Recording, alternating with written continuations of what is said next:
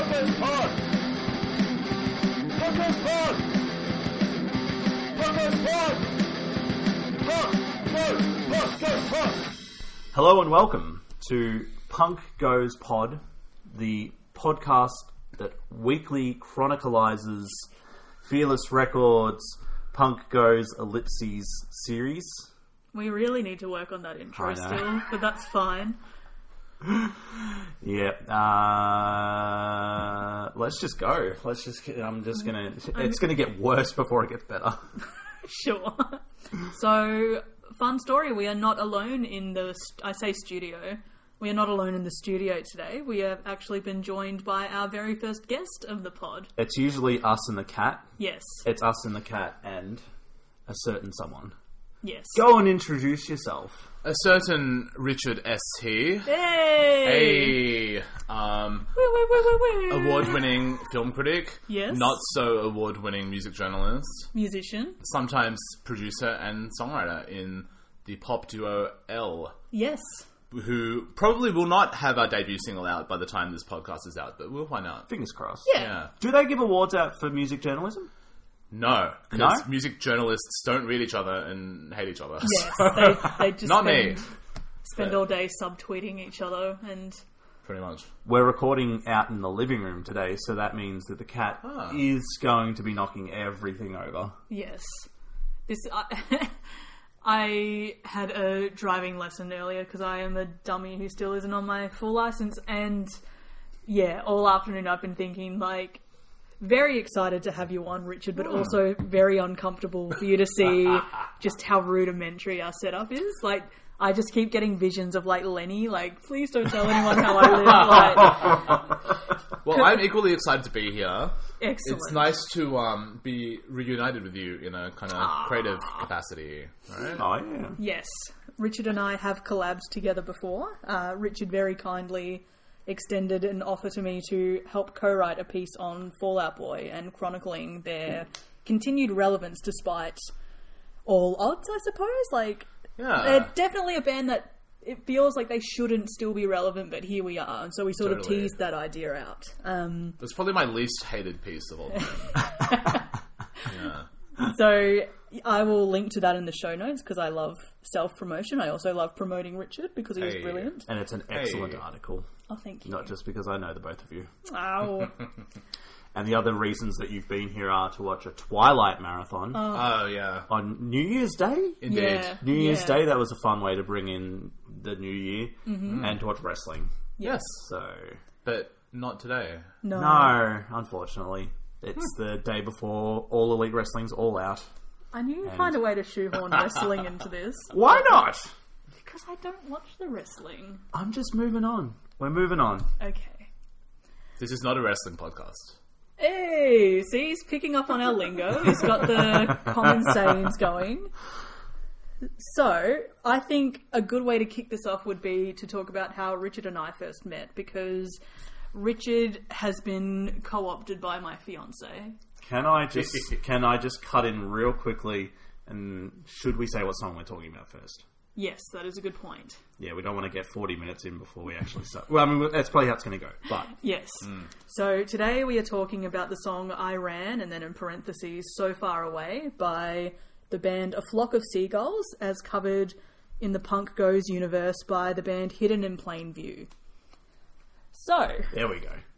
Richard and I first met. I feel like we both need to tell our version of this, because yours will be very just base level of like, I was playing a gig and then I met this person.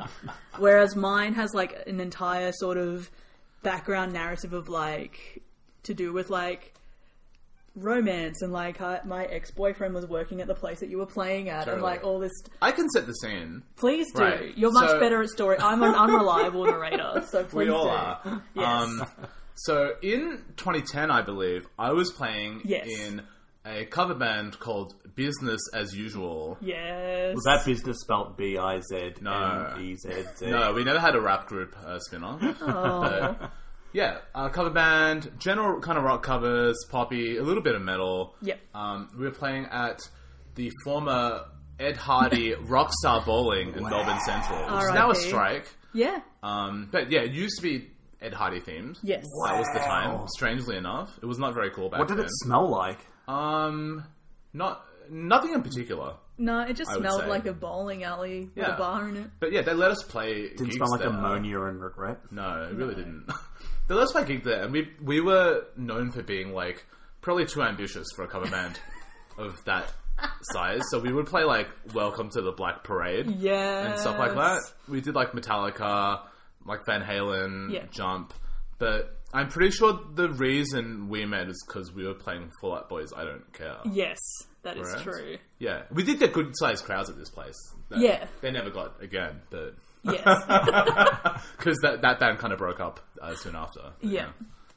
So, so I'm so glad, like, every now and then I have that moment where I'm like, am I remembering? Because my memory is awful. So, like, every now and then I'll be telling a story. I'm like, God, I hope this is right, because I honestly don't know. But, so, my end of the story was 2010. I had just been broken up with by this guy, and we were doing that weird thing where we were trying to, like, be friends and, like, hang out and just be cool around one another, even though I should have just been like, goodbye forever. And he was working as like a bussy at the Ed Hardy bar. And so, yeah. And so I was like, cool, I'm going to dress up and look really cute. And I'm going to go in there and I'm going to go see him and show him how well I am living. And I'm living my best life and I'm fine. I was not fine. But yeah, I remember walking in, seeing this guy. He was obviously doing his job, but whatever. So we talked and had that awkward like, oh, hey, like... Yeah, and then I remember there was this covers band playing, and then they launched into Fall Out Boys, I Don't Care, and I was just like, oh my god. So I'm pretty sure at the end I made a point of being that really, like, because it's also, like, tied in with the time when I was, like, deeply obsessed with, like, if I loved a band, I loved a band, and I'm like... So yeah, I made a point of, like, hanging around and being like, oh my god, I really love your set. Like, Knives Chow sort of was like, oh, like... And then it just sort of went from there. And then I think one of us added the other on Facebook and it just blossomed. Yeah. And if I'm not mistaken, was our first time hanging out at a gig? No. I'm not sure. I feel like it Hard to could say. very possibly have been Weezer. But I can't figure it out. I feel like I knew you better before then, though. Yeah, I know. But like... But in the timeline, I think in the ballpark of 2012, there's like Yes. Weezer twice, Yes. like 2 nights in a row, Yes. at different venues for some reason. Yes. There's Paramore, Yes. probably 2013. There's Yeah, 2013. Yep. Fall Out Boy Yes. when they reunited. Oh, So they did like a small club gig, and then they did a bigger one They- after. yes, that's they right. put out Save Rock and Roll. yep. And Blink-182. Blink-182, yes. Which is where we met. Yeah. Yes. At Blink-182. Although I feel like I have a longer memory of you before then too, but I don't know. No, because I feel like Emma, you were saying you're going to meet my friend Richard Yes. Yeah, that At- seems likely. at Blink. Because Yeah. it was only 2013, so... Yeah, that's true. Yeah. But then I guess like that's the delightful thing though, is like I will have to trace it back and try and figure it out, because I feel like it was like our first like IRL hangout was like at some sort of show maybe, or Yeah. but like if not, like it feels like we knew each other, like just bang, like knew Yeah. each other from there. Yeah, And 100%. so, yes, I was saying to Sam this morning over brunch, because I spend my money on things I shouldn't, that, Too much avocado. yes, that's why I'll never own a house. I was saying to Sam that for me, like, Richard, I'll address you directly because you're sitting here. Like, our musical interests tie in together so well, but it's almost like this thing of like, I will very much turn to you when like a new album or something has come out by like Taylor or Fall Out Totally, Boy or something, yeah. and be like, what do you think? In a sense of like, I want to make sure I'm on the same page with this and reading it, and like, there's definitely this sort of like deference, just sort of being like, what do you think, Richard? Because like, And mutual respect, no doubt. absolutely, yeah. But like, yeah, you're definitely my go-to person in terms of like, this is what I think about it. Is this valid? Like, Yeah. so yeah, it was absolutely a pleasure to write with you on our Fall Out Boy piece, because I definitely Yeah. remember like feeling like I was sort of like, oh god, like I'm that shit person in like the group assignment who isn't doing things. But then it was so nice that by the end of it, like, our working relationship was really good, and Yeah. like, Also, you contributed like heaps. And so like definitely imposter syndrome on my part. But, and also you gifted me the greatest thing only, maybe a week or so before my birthday, getting to talk to Patrick from Fall Out Boy on the phone. So I booked my little meeting room at work. I am doing a non-specific meeting, and I had Sam's Zoom recorder, and you were so happy that day. Oh, yeah. And I think it was just because he was a nice guy. He was a delight. He's exactly like you'd expect him to be. Yes, it was just perfect. But anyway, I could talk about that for hours. But long story short, we finally have Richard on. Yay. What better first guest? Woo. I was saying I was going to try and create a narrative where Richard and I were enemies, but then I forgot. Oh, So it was going to be this lead up to what's going to happen when Richard gets on the podcast. This is true. You have dragged him a lot on here. I dragged him in one episode. So it's I listened to episode 1, right? And I was like, am I going to get a shout out or two? That'd be nice. Maybe I did. But then episode 2, the Taylor one comes around, and I'm like, I got to start taking notes. Yes. Because there are so many name drops of me, so many things to respond to. Oh wow, I didn't even realize. Yeah, do you have anything you'd like to say to us just to air any grievances? Well, A, I forgot because I'm up to date with the podcast, its release schedule, and B, because you are recording ahead of schedule. Yes, I realized that every time I respond to a podcast, it'll be to you a month earlier. Yes, so that if is you even true. remember, I'll be surprised. Look. Yeah, I'd like to think I would remember, but also, my I memory. say a lot of things. You do say a lot of things. Yeah. So, I reckon the most fitting way to kick off a talk about, or a podcast, I should say, about a song such as I Ran, (So Far Away), is to talk about Richard's experience in an 80s tribute band, which would have been after Business as Usual, or concurrently? No, I got into that about a year later. So I somehow stumbled into playing keyboards for this band called Stand and Deliver. Yes. An 80s tribute band that was kind of like a franchise. It's been running for probably 18 years now in Australia. And the manager, who probably will not like me talking about this because he's a weirdly secretive dude, but whatever, it's journalism. And also I don't really have anything mean to say. Okay. But do tell us to delete stuff if we need to. He was the frontman of an act called John Justin and the Thunderwings in Melbourne in the 80s, who were basically imagine T-Rex, so Mark Bolan, but transposed to the 80s with Fairlight CMI synths and electronic drums and stuff. Gosh. So very of its time. He played on Countdown quite a few times. Molly Meldrum, Glenn Wheatley, who's now been disgraced, but he had a bit of a career with that. Wow. Bounced around and formed an 80s tribute band in, I want to say the early 2000s. Yep. So back when it was kind of the first time you could really cash in on that particular brand of nostalgia. Yeah, I guess that would have been the first. Because otherwise there wouldn't have been enough separation. Yeah. Right? Yep. Yeah, but so this band has had probably 50, 60 members over the years. Wow. Just rotating various generations. And I was one of the first members to join who had not been born in the 80s. I believe. Because I was born August 1990. I was conceived during the 80s. You still got a tie. You're fine. Yeah. I was born in the 80s. Only 80s kids will remember this. But... Yeah, but I remember my whole 8 months in 1989. Hashtag Taylor Swift. I know, but, yeah. Yeah, so it was I think I spent 4.5 years in this band as my main profession, actually. Yeah. It feels longer than it was, but I also met the current singer I'm working with through at L St James, and so we kind of both, I want to say, eloped from that with our kind of own crazy pop dream. Yes. Yeah. Which we will be sure to plug before the end of the episode, but It won't be out, but... do not care. We will plug it so You've got people are ready. something that's coming out at some point in the future, at some... Yes. I don't announce it yet, but we'll see. There's something. Question mark. I may phone in with a postscript. Ooh, please do. Yeah. All I can say is whenever we go out to karaoke, we went to karaoke just last week, and Richard and Elle were both in attendance, and just that classic thing of like, Richard and I, we will take this thing way too seriously. Like, we'll try and like harmonize with one another on like Taylor Swift's Enchanted, or we'll do like garbage like mashups of like songs that shouldn't belong together but they do. But then Richard and Elle put them in a room with a bunch of people who go to karaoke for shits and giggles, and they are singing circles around everyone, and we're just like, I am so inferior right now. But anyway, so shout out to Elle, we love you to bits. Hey.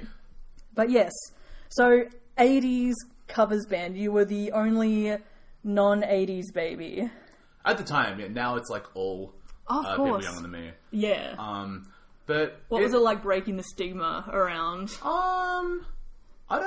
It was interesting because I definitely felt like I was the first one Yes. of my age at the time.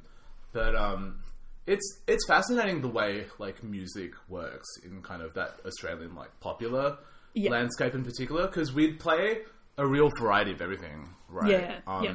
Your pop covers like Madonna and Michael Jackson and stuff. Mm-hmm. A bit of like Whitney Houston, but also Nice. some Oz rock like Noiseworks. Oh, okay, yeah. Not very much John Farnham. Yeah. In Excess. Yep. Even some like more glam leaning stuff. Mm-hmm. But yeah, Bon Jovi was like a big one that always got requested, and we actually didn't play it that much because I think our manager didn't really like them. But I always say that when, like, if I ever leave Australia, they should just rename it like Bon Jovi Land. Yeah. Because for some reason there's like an ideal of music to like the boomer generation. Yep. Where it's like our taste ended in 1991 and Yes. we want to keep reliving those glory days. Yeah. And the Yep. whole 80s tribute band thing, like, it kind of does cash in on that Yeah. desire. It's funny to me that it's really like never gone away.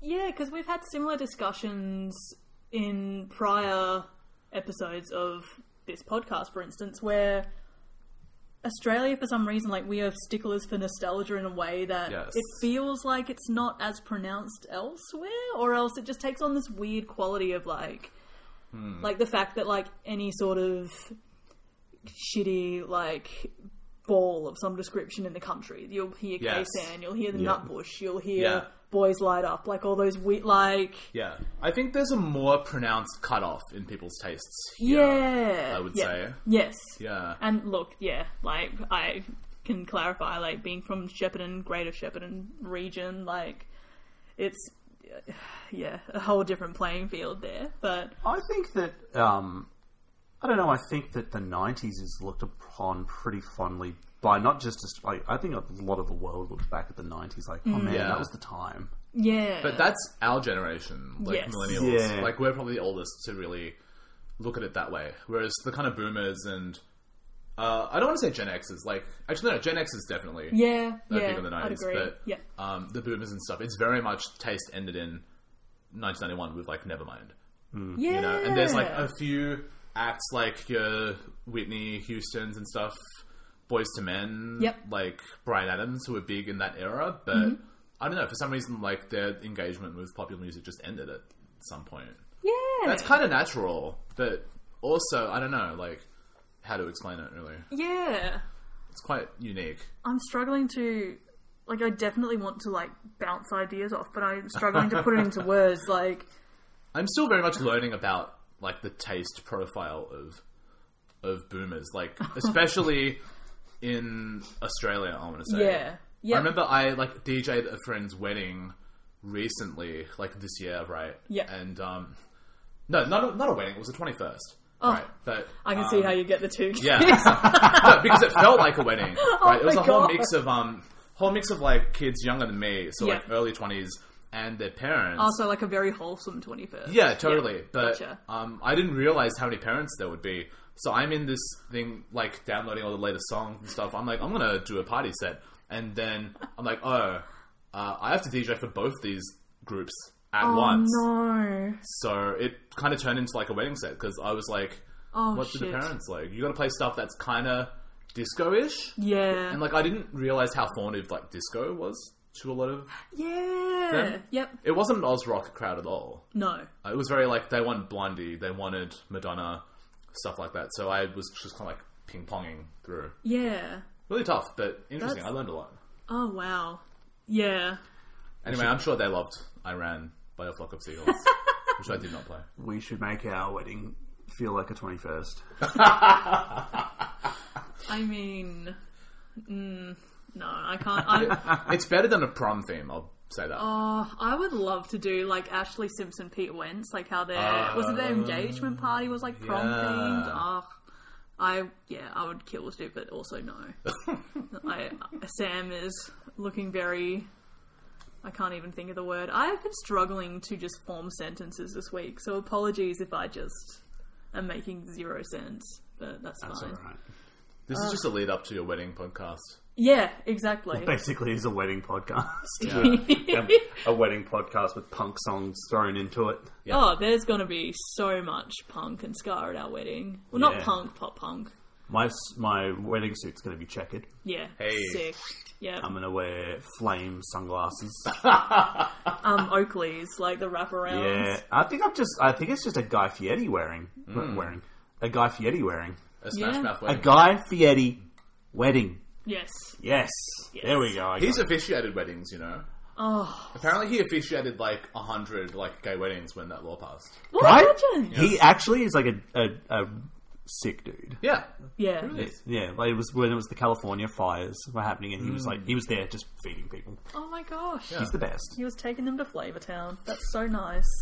There was that picture of him and Steve Harwell from Smash Mouth, and someone commented that if they kissed, their goatee would be one goatee. Their goatee would form because I think Guy's got the one like that, but he's got like the bit dyed, and then Steve Harwell's just got like the bit. He's just got like the flavor saver. So it's like putting them together. God. Yeah. It would make one goatee. Love it.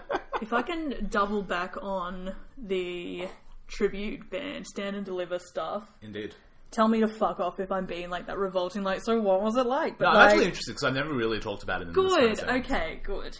Because, yeah, I definitely saw your set a couple of times. One time I dropped in specifically to give you a Smash Mouth cross stitch, but then I had to leave. That was but- adorable. Yeah. I still have that. It's a cross stitch of somebody once told me the world is going to roll me. One of my finest works. It really is. It's very motivating. Oh, wonderful. We need to reframe my one that you did for me. We do. So, another peek behind the curtain. I quite enjoy a good cross stitch when I have the attention span to do one. So, I guess, well, first of all, I want to talk about the costuming because it was so good. Like, I love that you guys, like, weren't just sort of rocking up in, like, suit. Well, not even a suit, but, like, you were putting your all into it. Like, Yeah. That was a big kind of marketing point of the 80s Yes, tribute yeah. thing because we would wear like wigs and we would wear these very elaborate costumes. Yes. Like I remember one of my favorite ones was it was like a long trench coat but with like a Union Jack on it or something. Oh. Yeah. Did you get to keep any of it? No. I Yes. kept some of the 90s stuff that we Yeah. didn't really use just Yeah. because that felt a bit ridiculous because it was like we're crisscross or something. Yeah. That was a bit much. But the 80s, yeah, that was, I don't know, just because that period has such like a strong visual aesthetic, Yeah. it, you know, like that plus that music played well and like Yes. really committed to does feel kind of transporting. Yeah. Maybe? Yeah. Yeah. Yeah. And I guess in terms of like audience engagement, like did you find that there were like, well, not even regulars, but like, Oh, there were. yeah? Yeah, many regulars. Yeah. Amazing. That's yeah, probably so like wholesome. probably like 20 or so that we'd see all the time. Aw. Which was interesting because we would often play multiple gigs on a weekend and they'd Yeah. turn up to like each of them. So That is Wow. so nice. yeah. It reminds me a bit, I used to live with a guy who, like a boarding house sort of dealie, like he and his wife managed it, and he was super into karaoke, I think it was, but like to the point where he and his karaoke mates would catch up and like do karaoke nights. Like not even like Yeah. a let's rent a booth, and like they would take it very seriously. Like they had their own gear and stuff, and like Oh, they'd wow. be... So yeah, just that very wholesome sort of thing of like, this is my hobby. And so I'm picking that these guys, like their hobby was like step back in time for an Totally. evening and enjoy. Yeah. Oh, that's so cool. Oh, I love that. Are you in touch with any of the members? Besides Elle. Yes. I don't. A few of them, like I don't see them around that often. Yeah. But like a lot of them are still doing the circuits in their Yeah. own form. A lot of them kind of, formed their own projects outside of Stand and Deliver. Like Yeah. broke off. So there's like a whole oral history of that band to be told one day or something. But our manager will hate it, so whatever. Look, we'll do our homework. We'll talk them around. We can do one of the VH1 behind the music, Stand and Deliver. Yeah. That is incredible.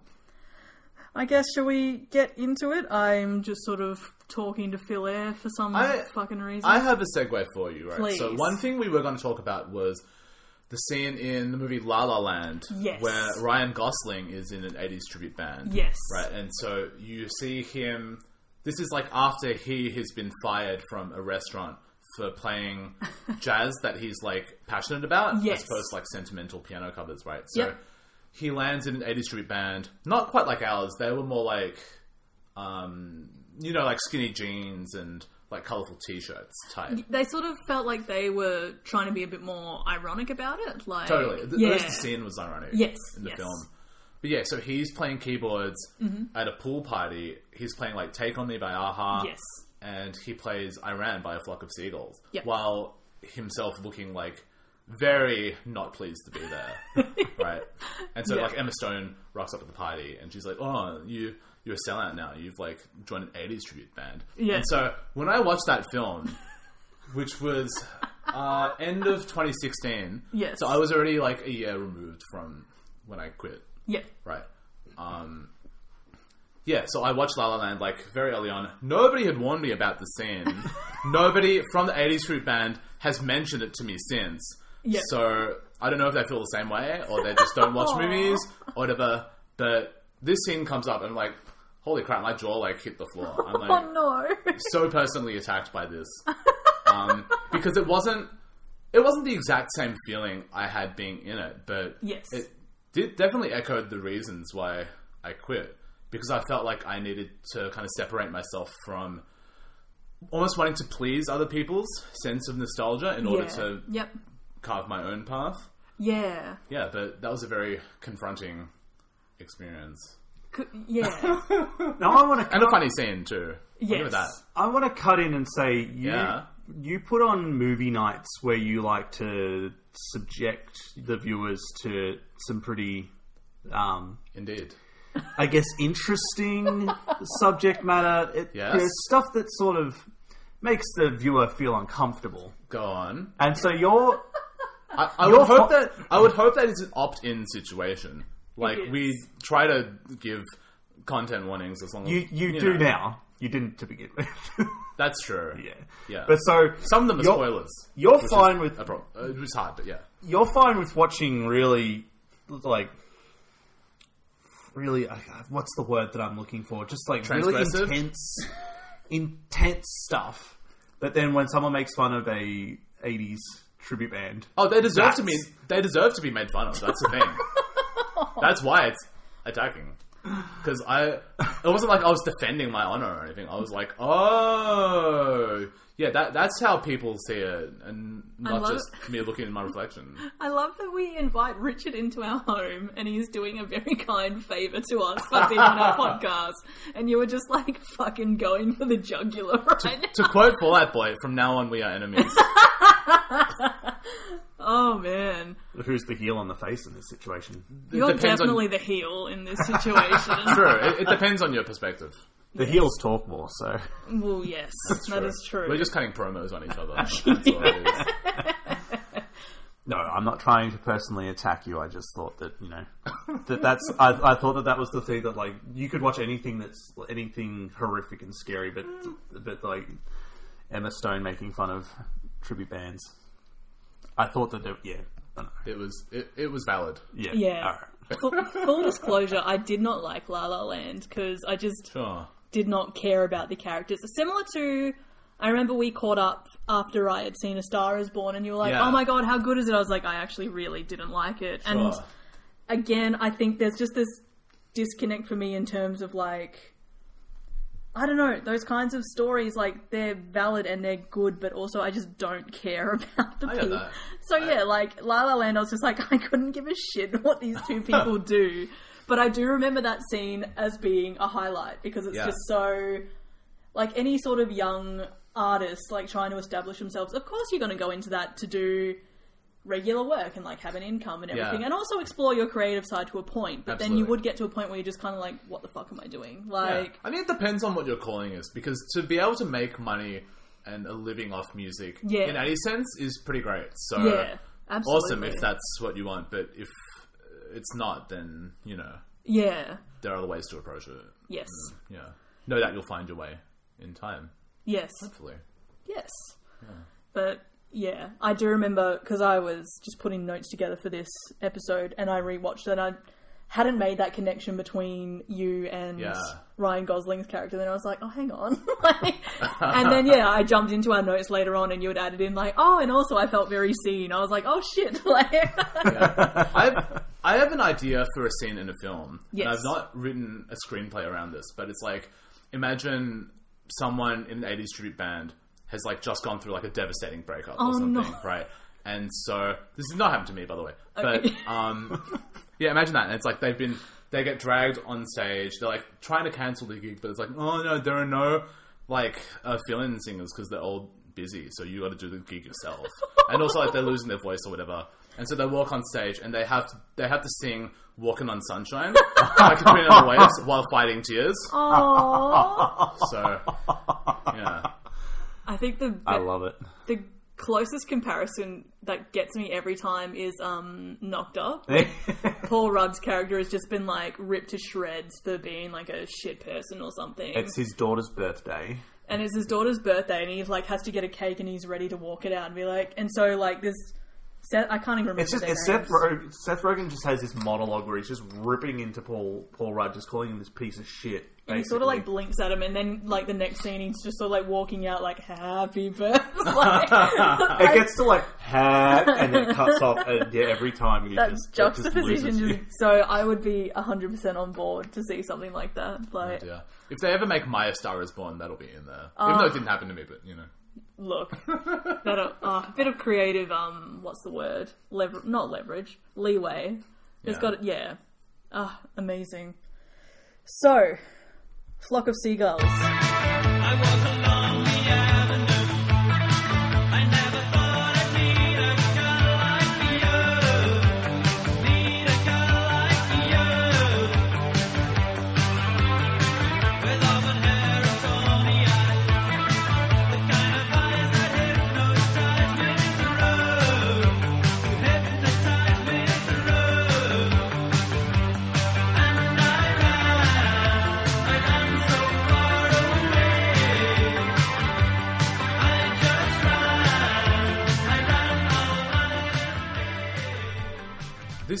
This is a song that we played in the 80s Tribute Band. Yeah. That I quite enjoyed, actually. Yeah. So, yeah. What about it did you enjoy? I think it was just quite... I think it's quite a well-written song. It has Yeah. a kind of attitude, especially to the vocals. A Yeah. lot of backing vocals. Synth textures are really fun. Yep. There was like a kind of drum fill thing and a guitar solo. Yeah. Yeah. Yep. Yeah, I am going to share my own anecdote. Excellent. And share where I first heard this song, which was from the radio station Wave 10.3 from the video game Grand Theft Auto Vice City. And that game was really important to me because the radio stations on that, it was particularly Wave and K-Rock. I think it was K-Rock. V-Rock. Yeah. Because their logo was the vulture.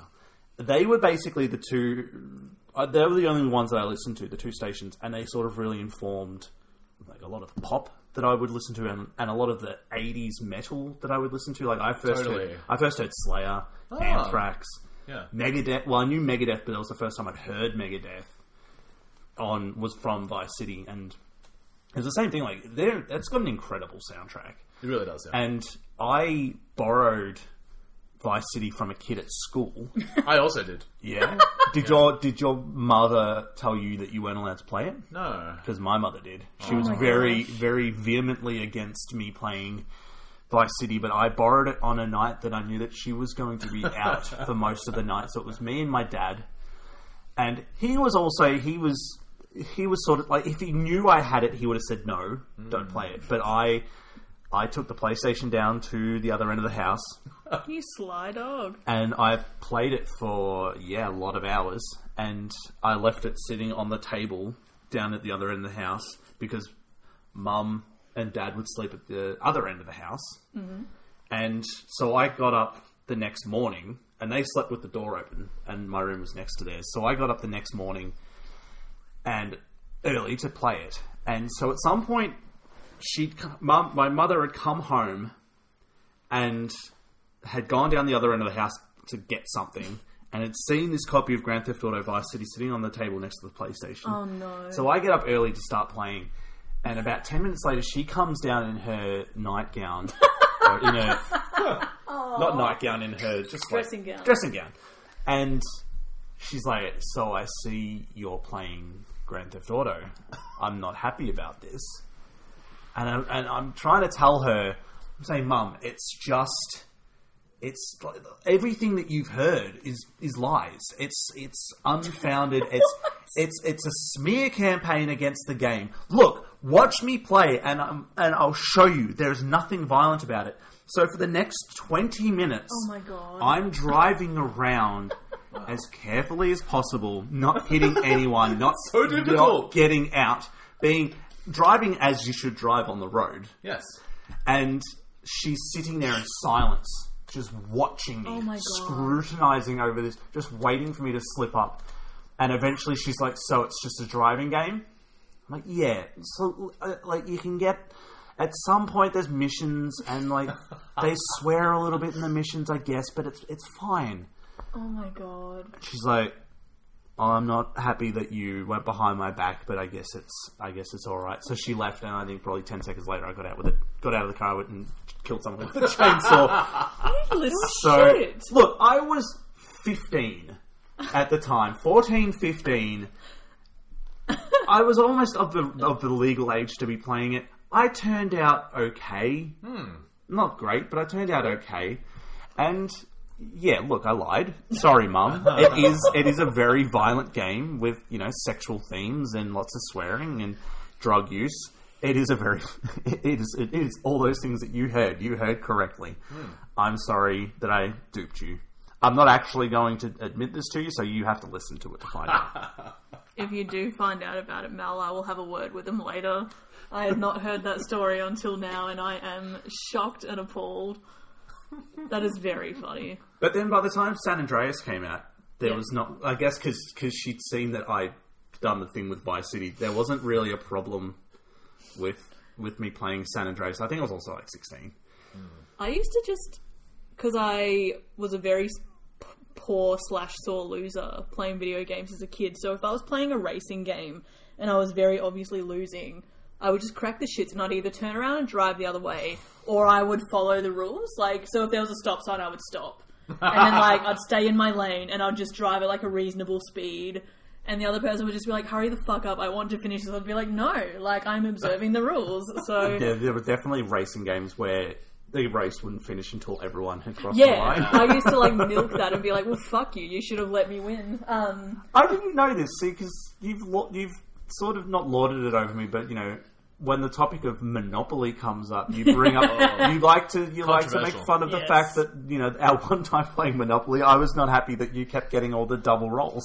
Yes, I do remember that. That was a very funny moment for me, not so much for you, but there was... I look back at it now and it's hilarious. I think for me, because video games, we only ever had a Super Nintendo console. Like, we never had another one. So, like, I mastered the few games that we had for that. So, like, Bubsy. I shouldn't be good at Bubsy, but I am. I made that. That's a meme. I've made that comment though, haven't I? You have. That's like you're a savant at Bubsy. Yes. But I need to see that. You shouldn't. Yeah, be. we'll have a Bubsy sesh at some Lord. point. Should we live stream Bubsy 3D? Oh, yeah, we're going to be on Twitch. That would be very painful. Yeah. I can get it running. Yeah. Yes. Yeah. And then we'll do a commentary on the Bubsy cartoon. I've watched it. Yeah. It's bad. I've watched Yeah. that one episode that you showed me, and it was... I'm so sorry. What could possibly go wrong? The Does he say it like 3 times within the first minute or so? He says it a It's lot, like- I think. It's like picture all those hyper aggressive like Cartoon Network cartoons from the 90s. Yeah. Right. Some of which are good. Yes. They had the style, but the Bubsy one is like that cranked up to 11. Yeah. And also not funny. Yes. He was always just an annoying character, though. I Yeah. found him charming. But anyway. He's the Sonic to Sonic. Yeah, Yeah. he's the Sonic of Sonic. But I don't know, like, you had a Super Nintendo. But I think that's it. It's like, so I mastered these games, so I was like decidedly quite good at them compared to other people because that's all I had. Not that I was deprived or anything, but like rightfully so. My parents were like, "I'm not getting her into video games," so I would have never done anything productive. But We still have that Super Nintendo as well. we do. Yeah. But yeah, so then like I'd go to my friend's house and her little brother had an Xbox, and so we'd play games, and like obviously I would be like shit at them, and so then I'd get quite sore about it. So I love that, like, my passive-aggressive method of driving was what you showed your mother. To be like, no, it's fine. Like, of course I can play this. And, the radio would have been playing, so she would have been listening to Blondie. She would have been listening to A Flock of Seagulls. I can't remember. ABC, Poison Arrow. Kids in America. Yeah. Very soothing sounds to a certain generation. Oh, and I think that's a lot of what my mum was into was, 80s pop. Yeah, Yeah. bit of new wave. I think so. In amongst all the Credence and the Joe She Cocker. loved, I don't know if she still does, but I remember her blasting Eurythmics when I was younger. Oh, yeah. Blasting Eurythmics. That's so good. Your parents have the best taste in music. It They makes me really so don't, happy. but that's alright. Richard, what is your first experience with this song? Do you remember? I don't have a clue. I definitely knew Yeah. it before joining Yeah. Stand and Deliver, but no, I don't know. Yeah, I can't remember when I actually heard it, but I remember watching Austin Powers. I think it was The Spy Who Shagged Me. Yeah. When Elizabeth? Felicity Shagwell. Felicity. When she... Heather Graham. Not... Yes. Yeah, it would be her. Yes, and so she wants to come into the future, I think it was, but she'd end up skipping the 60s and the 70s. No, 70s and 80s. There was... Oh, what was it? I can't remember, but she goes... They go into the present. And she's basically... Our present.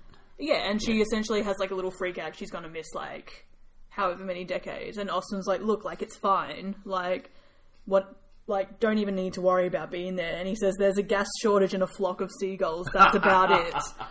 But at the time, I didn't realize that was a band.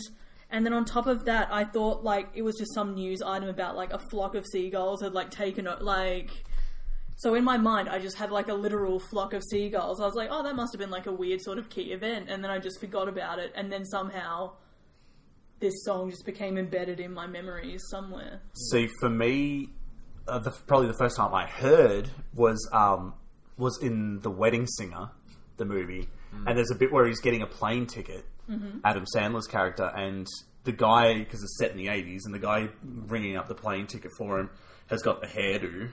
And Yeah. just offhandedly, he's like, hey, do you like a flock of seagulls? And Adam Sandler's grabbed the ticket and he's about to run off. He's like, no, but I can see you do. I was like, what's that? And I think I was watching it with my brother and he's like, they were a band. Ah, yeah. Yeah. Little did he know they're still a band. They are. So, A Flock of Seagulls, they formed in 1979 in Liverpool, England. Liverpool. They were spearheaded essentially by the lead vocalist and keyboard / synth player Mike Score. And hairstylist.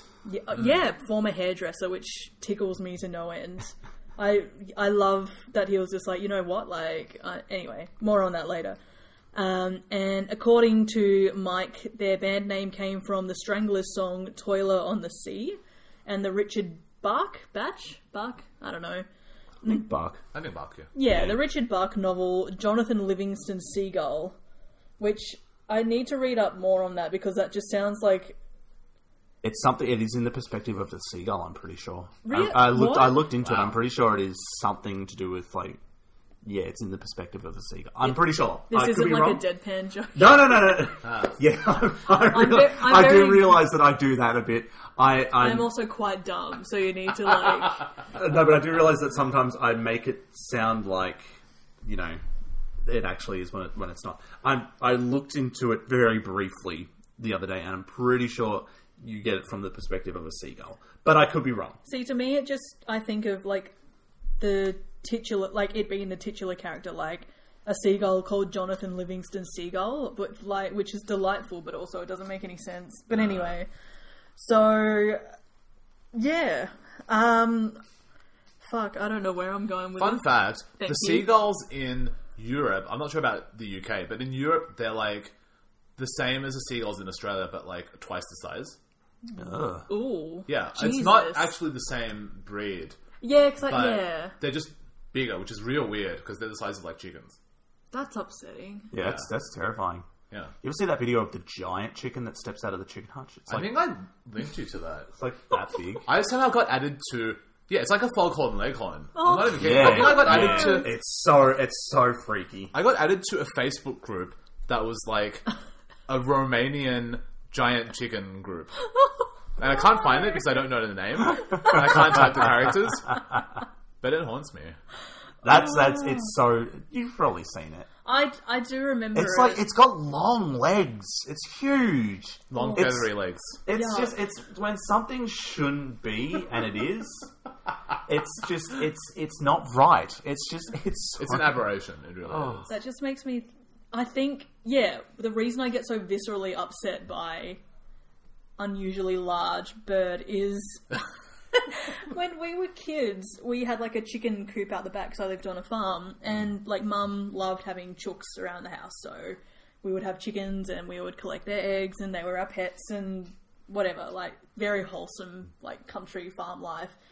But one time we got given a little, like, I forget what you would call them, like a flock or like just a little group of like chicks, like baby chickens. They were gifted to us by a friend of ours, and so my job around the house was to feed the chooks each day. And so these chicks, very cute, like they grew up to like, I don't know, sort of mid-size, but then they just sort of kept growing at like an exponential rate, and it's because it turns out they'd been bred for meat. Right, And yeah. so yeah, like they were bred to grow fast and then die young. And so then there was like a patch of like a couple of weeks, I'm not, but like, yeah, a patch of a couple of weeks where I would go out there, and like the first time it happened I was like, what the fuck? And then it just got to a point where like I'd go out, open the door to the chicken coop, and then it'd just be like this like grotesquely like bulky, like essentially like teenage chick, like dead. And I'd have to sort of like go back inside and be like, Dad, like another one's died. And then you have to like go in and like clean it out. And it was just the most upsetting. And then we didn't get chooks after that because we were just like, what the fuck is going on? But how delicious were they? We didn't eat them. No, that's the thing, because, yeah. It was so upsetting because we loved having chooks. But then, yeah, there was just like this weird sort of like spate of, yeah. Anyway, Anyway, I don't know. No, I've got it here. that's- Jonathan Livingston Seagull, written by Richard Bach and illustrated by Russell Munson, is a fable in novella form about a seagull who is trying to learn about life and flight, and a homily about self-perfection. Oh, well, there you go. I haven't heard the word homily in a long time. I know. No. I think of church when I hear that. Anyway, the point I wanted to make was that in more ways than one, a flock of seagulls would be bigger in the UK than in Australia or the US. Ba-dum. Oh my god. Chart facts. You got them? And We do. in another little bit of thing, apparently a flock of seagulls is actually called a colony. In Flames, 1999. Great album. Ah, that is a good album. Yeah. Yeah. What's it called? A flock of Col- seagulls is actually called a colony. Like Fiona Apple level, just like yeah. actually. Anyway, By In Flames. so wait, what's the album actually called? Colony. Colony. Gotcha. Yeah. Is that the one with Pinball Matt? No, that's one after. Clayman. Clayman, that's probably one of my favourite In Yeah. Flames albums. Good album. Were you handing this off to me so I could read the chart stuff? I was hoping to do it subtly, but that's cool. And I need to do this. I need to practice my natural voice. Yes. I am weaning Sam off writing long form notes. He needs to learn how to. He needs to do like a Toastmasters course or something. I'd love to do that, actually. I hate the idea of it. Just people catching up to talk. What about a Roastmasters course? Fucking hell. It seems so like artificial an environment, which I guess is the point, but still. I don't know. I feel like if I ever met someone who like did Toastmasters as like a proper thing, I'd be like, you are creepy. I don't know. Anyway. Yes. Released in 1982. Yes. From the album A Flock of Seagulls, their debut album, Phil Spector, famed record producer / convicted murderer, once referred to it as phenomenal. Make of that what you will. Yeah, I can see that for sure. Like, What did he produce? Like, what's a couple? a ton of things. So He was like huge, the wasn't Ronettes. Yeah. He did the Crystals, Darlene Love. He did A Christmas Gift for You, which is widely considered to be the greatest Christmas album of all time. Oh, okay. Yeah, he's my my beyond problematic fave. Yeah. Anyway, There's no real grey area. You can't sort of be like, whoa. yeah. But very influential, and like the whole Beach Boys Pet Sounds thing is kind of huge influence. He also produced Let It Be for the Beatles, which is controversial because a lot of people don't like the production on that record. Ah. Yeah. Well, there They ended you up go. redoing it. Oh, shit. I thought you were going to say they ended up going missing. The people who didn't like it. There's a mockumentary called Paul is Really Dead or something. Oh my That's God. like it's a fake mockumentary Yeah. presenting how Paul McCartney died in like 1967. Oh, yeah. But it's also a parody of that at the same time. Yeah. It's real weird. Wow. Yeah. Love it. I don't know if has he ever addressed the rumor that he's dead? He definitely has. Yeah? Yeah. Has Avril Lavigne addressed the rumor that she's dead? I don't know, but Andrew WK has addressed the rumor that he's dead. What? Yeah? He's not. Dead. Apparently. Yeah. So, okay. So if A Flock of Seagulls in Europe is bigger, or was it the other way around? They'd be bigger in They would be Europe. bigger in I assume the UK. Unfortunately, the opposite was true in terms of Yeah. chart performance. Well, Was it? They Yes. did. Oh, no. They did well here. They reached number one, and then number 15 by the year end on the year end charts. Number 7 in your home turf. Yep, NZ. Motherland, New Zealand, yes. Number 26 in Canada. Number 9 on the US Billboard Hot 100. Again, number 67 on the year-end charts. And number 43 in the UK. That's shocking to me. Yeah. They sound very British. They do. To me. Yeah. But it's also, like, England seems to be one of those places that when a new popular British act comes along, they, like, flock to it. Yes. Not to use that as a pun. Yeah, they, there's a lot They of hype. colony to it. they take to Yeah. it. Thank you. Yeah, it makes me think of like Top of the Pops and things like Yeah. that. I don't know if they did. Well, I didn't see any videos come up, so No. I'm assuming not. No, so apparently, they were much bigger in America. I think it's just That's a weird. generally accepted thing that they took off in America because they didn't really get much love in. And then they did move to Yeah. America. Right. Yeah. I think he lives in Florida now. Right. Florida man. What the seagulls like there. Oh god. Florida gulls. They're all coloured Confederate flag. Jesus. Sorry to any Floridian listeners. Yeah. Yeah, no, I shouldn't say that. Oh man. Unless they do have Confederate flags, in which, I'm not sorry. No. Isn't it a pretty southern state? Yeah. Yeah. Yeah. It's the state that they love to make fun of as well over there. Yeah. Sorry to all the professional wrestlers who listen to our podcast. Oh yeah, they all live in Florida. They have no state income tax. Is that why? No, apparently that's true. They don't have any state I think that's just they don't pay It's tax. the sacrifice you have to make That to is- live there. Cena lives there. Who? John Cena. Oh, I thought you said Xena. I was like, yes. I think The Rock lives there. Batista lives there. Yeah. I don't know if The Rock lives anywhere. I feel like he's... Yeah, no, constantly- he's just constantly in the truck Yeah. and the gym. Yeah. Anyway. Anyway, he just recently got married, so I'm upset about that. Aw. Why? Not really. He's happy, so I'm happy. It ranked number 55 on VH1's 100 Greatest Songs of the 80s countdown. As it should, rightfully so. Did we see what was number 1 on that chart? No, and I was dumb Do we have enough a guess? Top of the 80s. VH1. What would VH1 like? I want to say When Doves Cry. I want to say, fucking... Thriller. Ooh, hang on. Who's going to look this up? 100 Greatest Songs of the 80s. Yes, hang on, let me do a Google. You guys cast your bets while I'm It was looking also this is at number 2 on VH1's greatest one-hit wonders of the 80s countdown. They did have a couple of songs. There's one called Space Age Love Song from Yeah, Sam Space Ballard. Age Love Songs. That's really That's good. tight. Yeah, it's very like early U2. Yeah. Yeah. Yeah. They had another one, and it was like started off in brackets, Yeah. parenthesis. I can't remember what that's called though. Neither. That was pretty cool though. They had some pretty cool. We'll get onto the film clip. No, well, I'll wait till we get onto the film clip Yeah. actually Alright. to talk about. So I have number 1. Well, alright, let's do number 5 through to number 1. Do it. Okay. So the complete list. So number 5, You Were Close, Richard, When Doves Cry by Prince.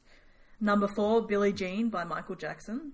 Okay. Number 3, Hungry Like the Wolf by Duran Duran. Interesting. That's high because like Duran Duran to me are like a more ambitious Flock of Seagulls in a lot Yes. of ways. Yes. Just bigger in every way, you know. Exactly. Number 2, Pour Some Sugar on Me by Def Leppard. Interesting. It's very VH1. Yeah, fair. I like that song. Yeah. Number 1, our good mate Bon Jovi, Living on a Prayer. VH1. Yeah. There you go. Yeah. Well, shit. I was about to say, well, there you go. But yeah. We're all jinxed. The rest of this podcast is going to be done in silence. Because, yeah, I was going to guess, what is it? The Rickroll song, Never Gonna Give You Up. I don't know. Well, that And, didn't like, become a meme until that's...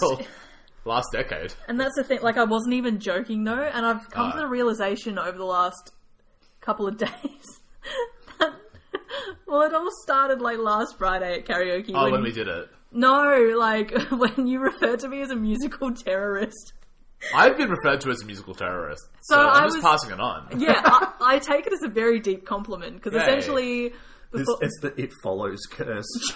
It kind of is, yeah. You're now the musical terrorist. as soon as you start, like, slowing music down and shifting the pitch, like, as down as yeah. it'll go, like, Yeah. you are a musical terrorist, so yes, I'm probably on a list now. But, but then, like, I was sharing, like, this decidedly shit vocal cover of one of Taylor Swift's new songs with a couple of people, like you included, Richard. Yeah. And then I sort of paused and I was like, I think I need to clarify that this is meant to be a shitpost. Because I find, like, I've crossed that barrier where, like, I think people genuinely think that I'm into, like, awful music. So I'm sort of having to, like, reassess my life choices up until this point. Because I was just like, what's happened? But anyway. It's like when I discovered that playlist of the horrible American Idol Game Boy Advance Yes. covers of songs last week. Yes. And I took that playlist of 40 songs and listened to them like all in a row. Yeah. Just in a circle, just like cackling. Because, some context, right? So there was a really crappy American Idol game for the Game Boy Advance where if you press the button prompt wrong, the character would sing their song out of time. Yeah. And so it's like 20 songs, all 1 minute for some reason. And like there's a male and a female vocal Yes. version of each, but all of them bad, even if you do well. But the if you screw up, you end up with every song sounding like this. I will survive. Because you tagged me in it when Richard sent it to you, because we've seen it for a couple of years. We have, and so like I responded because it's waiting for tonight. And it's Yeah. like it was just like the first line, like a movie scene, but I've done it like capital L, lowercase I, capital Yeah. K. That's kind of what it's like. It's Like like a movie sort of scene. like that. It's the SpongeBob meme in real life. It really is. Yeah. But that has become an infinite source of renewable energy for me. Just because there's 40 of them, so I can just like continue to listen to them at any given point. If I feel down at all, I'll just think of like American Idol on YouTube. Can you do something? Could you do something with some of that stuff? Like, could you put that into something? I think so, because what I think they did was like they got the normal vocals, which again weren't very good in the first place, Yeah. but they would have had like some kind of tremolo effect or something Yeah. that affects the pitch. So you could do it because the appeal of it is that it's not humanly possible to do. Yes. Just the inflection on every note is wrong. Yeah. Like a movie scene. I can't remember what got me onto that, but Yeah, that's musical terrorism. yes, but so yes, when I said I expected Rick Astley to be number one, like I was not joking, Oh, but true. but this is just who I am now, so I've chosen to embrace that. This Yeah. is fine. Do you want to take a guess at what the song is about lyrically? running cardio. It probably is a good song to run to. Yeah, well, I think the BPM, I think I read it's like Yeah. 145 or something like that. Yeah. You've got to. You're pretty close. It's about running. It's a little bit about love, but it's mostly about aliens. Yeah. Yep. Falling in love during an alien invasion. Who would have thought? 145 beats per minute. Yeah. There you go. That would get your heart racing. But yes, I do love that, like, it's a standard, like, pop song of, like, I've never met a girl like you. But then, like, they just sort of he a ghost? shoehorned in, but, like, and also aliens. Like, Yeah. just, so good. But, Richard, you had, like, a slightly different read on it, though, that we were chatting about beforehand. Yeah, I had never really looked at the lyrics until now, even though I played the song many a time. But I was like, is this just a song about a guy meeting a woman and then being, like, insanely romantic and sexually anxious and just, like, running from her? Yeah. You know? Yeah. But the aliens are there, Yes. in a way, so... I guess it's sort of like the proto E.T. by Katy Perry, maybe? Like, Oh, I see that, yeah. Yeah, sort of like, Yeah. you are so ethereal to me, like, I've never met someone like you, you're so unique, like, out of this world, like, Yeah. and then extrapolate that to, and aliens, but Yeah. either way, I do like that was their thing, that they decided, because it could have just been like never met someone like you, but instead it's just like, but then Aurora Borealis comes into play, Yeah, and true. but- Or is it a metaphor or not? You know? yeah. Apparently, no, he was just really into aliens. Apparently, Cool. Sick. I looked into he was very inspired by. He loved Doctor Who as a kid. Oh, true. That's what I wanted to talk about. So, Yeah, Tom DeLonge. yes, thank you. Yeah. I was just looking over the bookshelf. I saw Secret Machine, so I was like, oh yeah. Yes, we have a copy of Tom DeLonge's alien book, Secret Machine, on our Cool. shelf. Sam got it for me for Christmas. I'm sure you're on some like government list now, like the US government. I got it as I thought it was funny. I haven't read it yet. I'm No, neither have I. intrigued though. I think it's fictional, Yeah, but I think it's sort of pseudo fictional. yeah. But because I remember we were watching just all manner of things to do with this song last night, and one of the things was their other single that was really Was it Space Age Love Song? I think it is. Yeah. yes. And I immediately was like, this sounds like Angels and Airwaves to me. Totally. Yeah. Which, like, so I would just, oh man, we should, It really wouldn't surprise me if it influenced. yeah. I love it. We absolutely have to get Tom on the pod somehow. And just ask him, like, flock of seagulls, what do you think? I was going to say we should pretend that we've seen aliens, but we shouldn't. I'm telling you right now. wish. I'm telling you right now. We have not seen any aliens. No aliens have come into our periphery. We do not know if they exist or not. So don't come knocking on our doors. We'll just start doing that thing of, like, tweeting out, like, someone needs to get in touch with us. We have, like, very important information to share with you. But, or, yeah, just find ourselves on some fucking you think WikiLeaks server. Do you think he answers all those calls? I don't know. He's very good at, like, on Instagram, without fail, every time he posts, someone will be like, hey, Tom, tell me a joke, and he will. So, like, he is watching. Like, he is looking at his social... His Instagram. Yes. Yeah. But, like, yeah. Wouldn't it be funny if Big Brother was Tom DeLonge? Oh, my goodness. Oh, Tom. Have we talked about what we feel about the song? No. I feel like we should talk about that before we run into the facts more of the facts and Alright. its influence on pop culture and that sort of ting. Kick it off. I think it's dope. Yeah. Though I will give it a caveat because I listened to it a lot this week. Yeah. It was starting to bore me a bit. Yeah. At the start of the week, I was real into it, but yeah, it was because it kind of doesn't really go any further than where it starts. Yeah. Yeah. And where it starts is cool. Where it starts is really Yes. cool. Yeah, but sometimes I was just, I don't know, I was kind of feeling like a bit of a rise or something. Yeah. Because And it didn't give me that was my experience with the album, actually, because I went and listened to the whole debut album, Yeah. self-titled 1982, and I was like, this is really interesting. People really liked it at the time because it was Yeah. very, like, overtly futuristic, but it kind of didn't suggest a direction. Yeah. for them, because a lot of the songs do sound like Iran, Yes. except the Space Age Love Song, which is a bit Insane. different. I love it. Yeah. But to me, it's like that album is very much like it's kind of just fun pop music rather than being like any kind of grand statement. you know? Yeah. It's very of its time. It hasn't aged well, which is not a phrase that I use often. Yes. But in this case, I think it's true because it gets you thinking about other bands of the era like In Excess and Duran Yeah. Duran, or even like the post-punk stuff that really Yep. took it further in the other direction. Yep. You know. Also, my other observation was that in 1982, for some reason, they weren't recording to a click track because in the first 30 seconds of every song, the drummer speeds up, which is real weird. Oh shit! Okay. Yeah. That's awesome. Would you say that listening to that makes you wish you were listening to the other bands that you mentioned? No, because I'm glad I listened to that first album, but it does make me want to go on and explore those other bands Yeah. further, for sure. Yeah.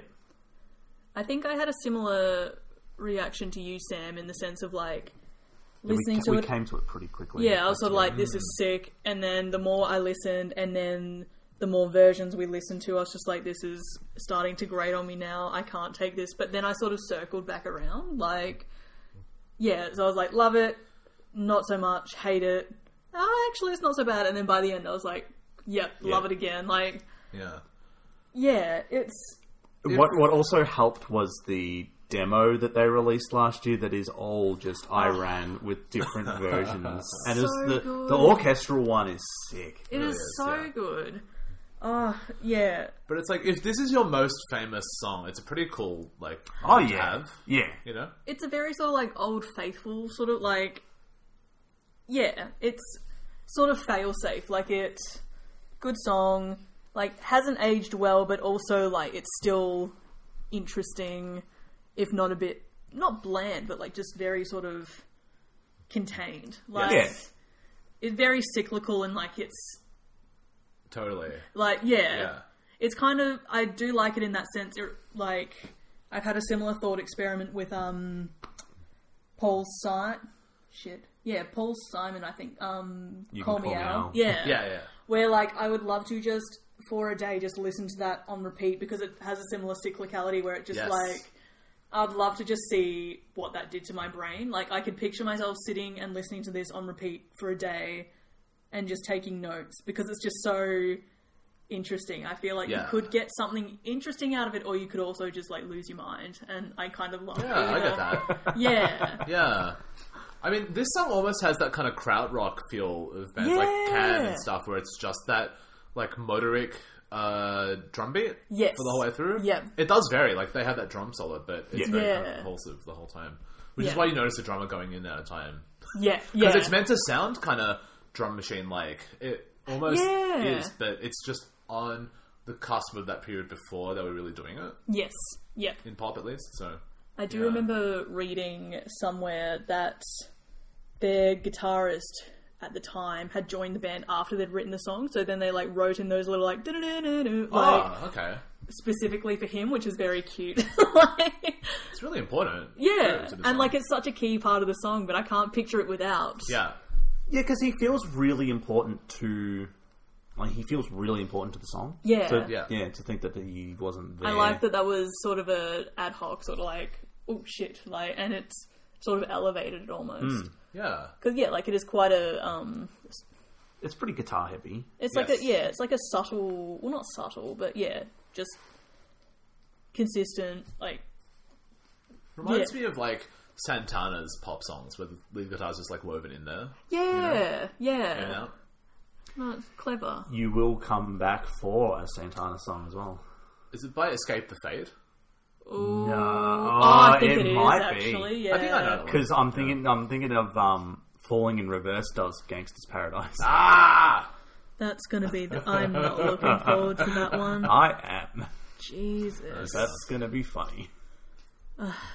So, do we want to talk about the music video? Yeah. So, according to Wikipedia, where we get pretty much all of our information, the music video depicts the band playing in a foil-covered and mirrored room, which is a homage. Homage.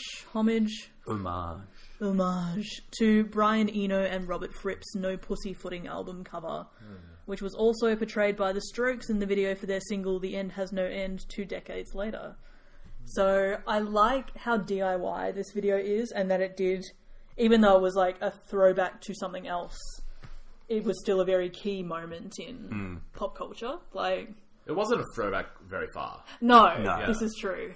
But yeah, like, even though it's, like, for all intents and purposes, the video is quite DIY and like, Yeah. but like it is like, it's not iconic in the same way as like a fucking Thriller or... No. but it's still, You know. it's iconic. Yeah. Like, Yeah. any sort of 80s costume party, you will see someone with the haircut, Yeah. like the spiky bits and... We'll get to the hair. But he doesn't have the haircut in this film clip. No, which is interesting. So the hair came after it. But it's a lot of spinning around. A Yes. lot of him running away from two alien girls. Well, we Yeah. assume that they're alien girls. Yeah. They're dressed space agey and they've got weird makeup. And he's pressing himself up against the mirrors.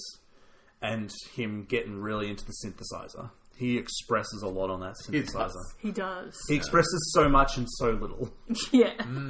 at the same time. He Exactly. expresses so much, yet so little. And the last shot gets me, that I only really noticed it watching it the last time, I think last night. It just lingers on him, and he's just kind of like, Oh, God. as he's pressing on the synthesizer. Just, yeah, the last shot lingers on him. It's great. For those of you playing at home, Sam just sort of motioned, like, leaning on I- the keys and, like, My head looked down, but my eyes looked up. it Which very... is sexy. It looks slightly threatening, though, but yeah. Yeah, it's not a good It reminds me of this German horror film from around the same time called Trance, or Okay. Der Fan, which you... Oh, yes. I think you were there for that. We screened it Yeah, once. fucked this one up. Yeah, that was the one Yeah. that spawned the trigger warnings, I think, because that one Yes. messed me up quite Fair a enough. bit. We had not seen it in advance. Pardon? We had not seen No. it in advance, which is the hard part. But, like, very, like, cold... Yes. environment, Yeah. very machine-like, and Yeah. very bright lights and stuff. But yet, I mean, because I think it was at like MTV Studio, so I imagine. Okay. I imagine that it was filmed in America. I'm pretty sure it was filmed in America. The film Oh, clip. yeah. In an interview recently, I think who directed it, and he was like, "Oh, look, I can't tell you people that I met 30 years ago. I don't know." Oh my god, Ah! What if it was someone famous? Someone what look a up. legend. That him being Mike Score, the Yeah. sole member of A Flock of Seagulls. What a champ, honestly. Yeah. Oh, goodness. So it's an interesting film clip. It's very, we've said it. It's DIY, just sort of guerrilla style, not guerrilla style. Could you say that the tin foil is a nod to the alien aspect? I don't know if I'm being I don't silly. know if tinfoil hats were a thing back then. But yeah. I wonder where that expression came from. Like, when, yeah. rather. It's very American paranoia. It seems kind of 70s, if anything. Yeah. Yeah, Yeah. there'd be something. Yeah, I don't know. What was more famous, the band or the hair? I feel like it's like the band, and then they became known for the haircut. Yeah. That's something that's happened to, like, a lot of bands, I think. So Yeah. the haircut in discussion is Mike Score's very famous 80s hairdo, which was They didn't even call it anything. It was just like the Flock of Seagulls haircut. Yeah. what could you call it? It was basically know. devil horns on the side, a big kind of. It was like a proto emo fringe, but it was almost kind of like the devil lock that the Misfits wore. Yeah. and it was also mullety in the back. It looks like Heihachi from the game Tekken, but not bald. Yeah. Heihachi's bald on top. Yeah. Right? And it's the- very anime, actually. It is the very early Tekken games, and it was just two cones on his head. Totally. Yeah. Wonder if that was directly inspired. But yeah, that definitely looks like something. Maybe it definitely looks like something that would be in JoJo's Bizarre Adventure. Yeah. A hairstyle like that. Yeah, I watched a few episodes of that. So Oh, there you go. Did you find the answers you were seeking? I did not. Damn it. I can try harder. No, all good. In terms of, so haircut aside, although like you mentioned, Sam, that I God damn it, I want to say Brian, what's his name? Mike. Mike Score. Thank you. Mike Score. You mentioned that he sort of lamented the fact that the haircut somewhat overshadowed the band's legacy. You haven't already said that, and I wasn't listening. Good, okay. Yeah. Getting my information from the series One Hit Wonderland by Todd in the Shadows on YouTube. In terms of other pop culture moments, hair aside, Cartoon Network's Cartoon Regular Show, which is a favourite of mine and Sam's. For some reason, Mingo. They released a mini-sode online, which was essentially just this song and like a different kind of music video for it. It was called a sing-along sort of thing, and it draws very heavily on the visuals from the music video. It's the character of Pops goes for a run. And he just sort of runs across the world. Yeah, it sort of mimics. They take a moment to mimic Forrest Gump. That's right. I'd When forgotten Forrest that. Gump runs Oh, in yeah. that god awful movie.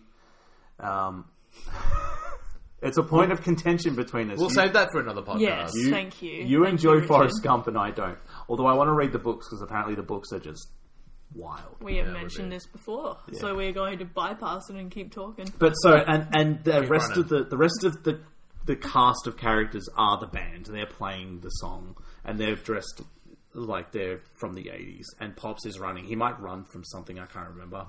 He's just running He's so running. far. Yeah. Yeah. Regular Show is a gold mine for just those cheesy 80s pop culture references. But it references a lot. It does, like, some real it deep references cuts, like yeah. it references some sick 80s action films. It references Over the Top with Sylvester Stallone, the movie where he does arm wrestling. By the way, you should do that for Trash Night, and I have it on DVD. Hey! It's got a sick Sammy Hagar song in it. Wow. It references, I'm pretty sure it references Bloodsport at some point. It's like they reference old video games. It's a treasure trove. It just sounds like a show you made. It kind of does. Right? It's very much... Yeah. Yeah. But it's yeah. also very clean. They get hungover. They have these big parties, but it's always like pizza and soda parties. Yeah. Aw. I have such an affectionate Yeah. spot in my heart for... I love Regular Show. Like, Yeah. it's the perfect, like, adult I think cartoon. I think for adults our age gravitated towards Adventure Time. Yeah. I did, yeah. Yeah. We gravitated towards Regular Show a bit more. I think. loved Adventure Time for a minute, and I still do, Yeah. but I never got fully into it the way I have Regular Show, because Yeah. it's just that sort of slacker element to it. Yeah. It's sort of like Adventure Time for slackers, and Yeah. as a slacker, I love it. Like, I can imagine if I were into 420 culture, like, I can imagine just... Well, there's a beat 'em up game.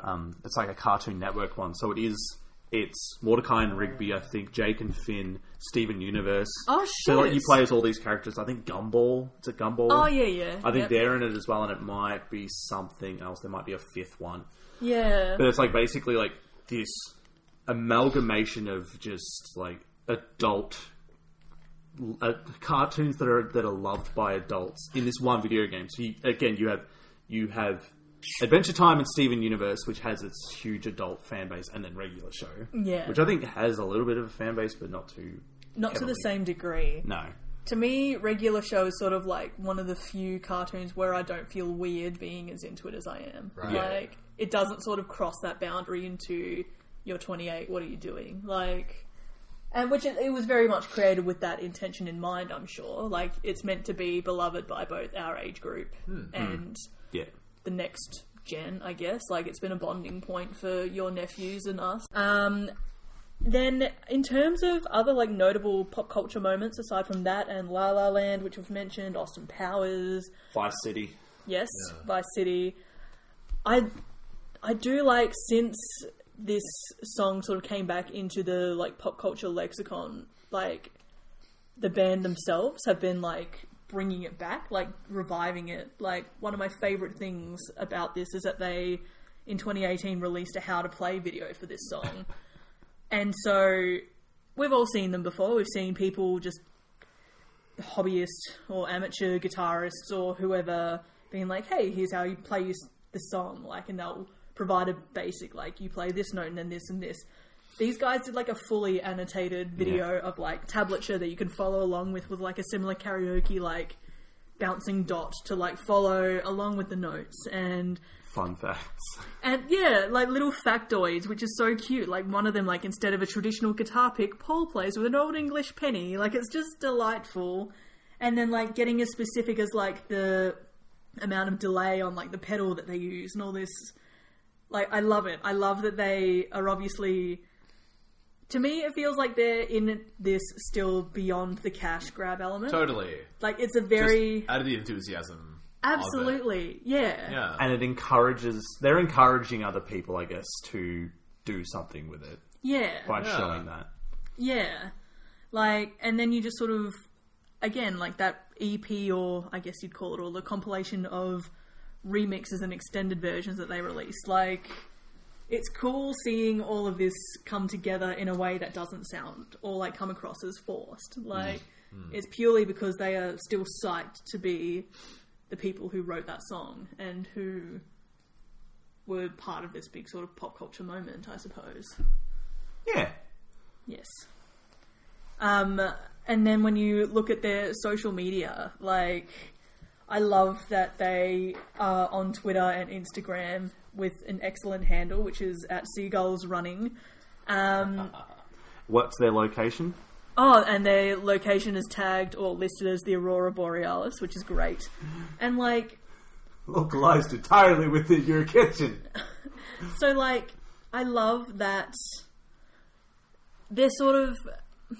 Their standing in terms of, like, how big they are, their legacy, doesn't necessarily warrant having that social media presence, but they've got it. And, like, they've got a .org website that looks like it's still very much, like, active and updated, and they're still gung-ho about it. It's great. Yeah, it's nice to see that they're still kicking. Yeah, Yeah. definitely. Reminds me of, there was a compilation by, now I'm forgetting his name. The guy from the Buggles, Trevor Horn, Yeah. right, who produced a ton of records around that time, like Frankie Goes to Hollywood. Yep. He did like Tattoos, All the Things She Said. Oh, shit, later. that's amazing. Some Robbie Williams stuff, but Yep. he released an album this year called Trevor Horn Reimagines the 80s, which is pretty cool. It's just my like God. him doing orchestral rearrangements of a lot of iconic songs Yep. of that era. Wow. It's like the first song on it is Robbie Williams doing Everybody Wants to Rule the World. Oh, wow. It's actually really good. That's I'm not even the amazing. biggest fan of his, but like he Yeah. sells it, so Oh, that's awesome. That makes me think a little bit of Mark Ronson's version. Yeah, Like, totally. that's so good. Like, just hearing, like, a musician in their own right yeah. doing such cool reinterpretations of... Of their peers. you Yeah. know? Yeah. Oh, that's awesome. Oh, love it. How'd you go with your research, Richard? The video was directed by a guy called Tony Van Den End, who I think that's his most famous video, but he also did videos for like The Cult, for Kim Wilde. Oh, cool. He did one for Moments in Love by The Art of Noise, which is kind of an iconic 80s like art pop Yeah. song. Yeah. And a few others, but yeah, not a super big name. Yeah. Yeah. Oh, So there you go. amazing. I feel like I have very much run the gamut of Flock of Seagulls adjacent knowledge. So shall we move on to the cover? Indeed.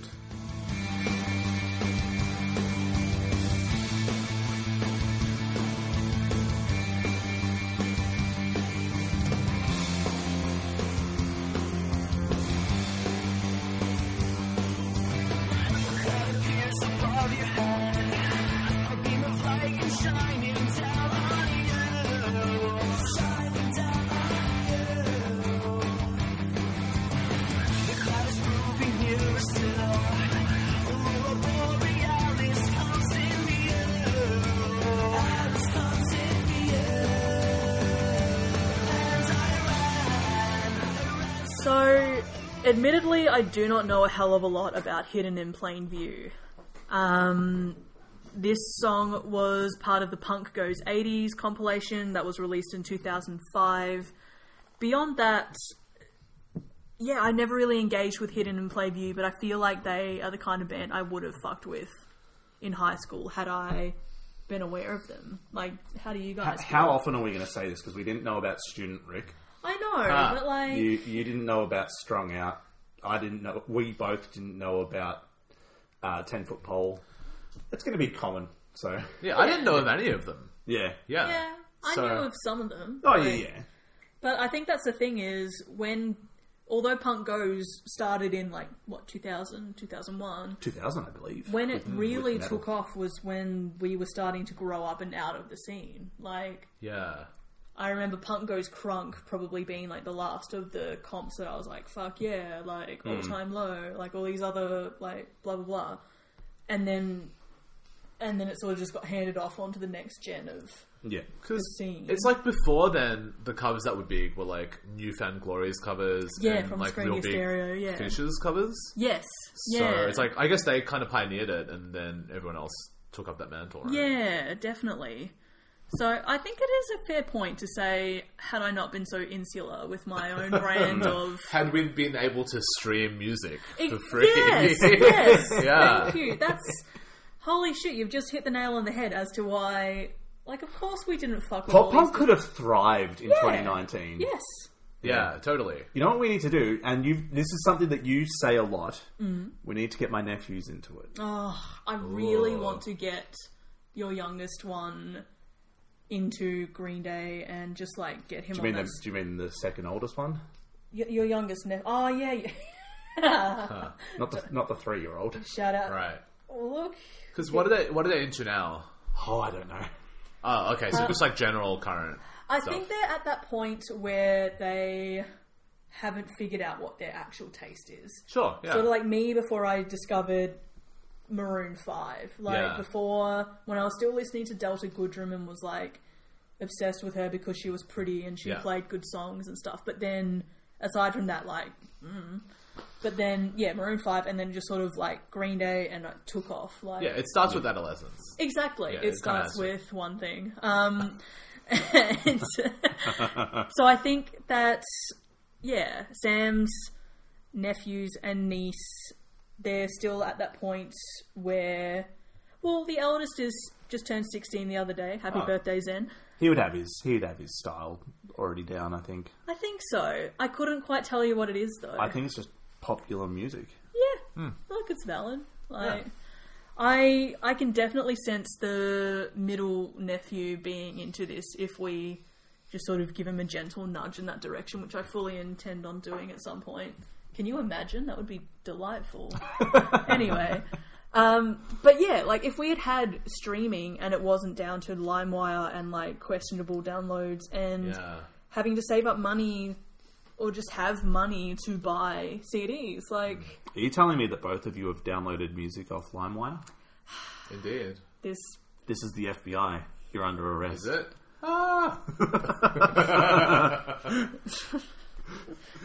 You're the last person being done for piracy.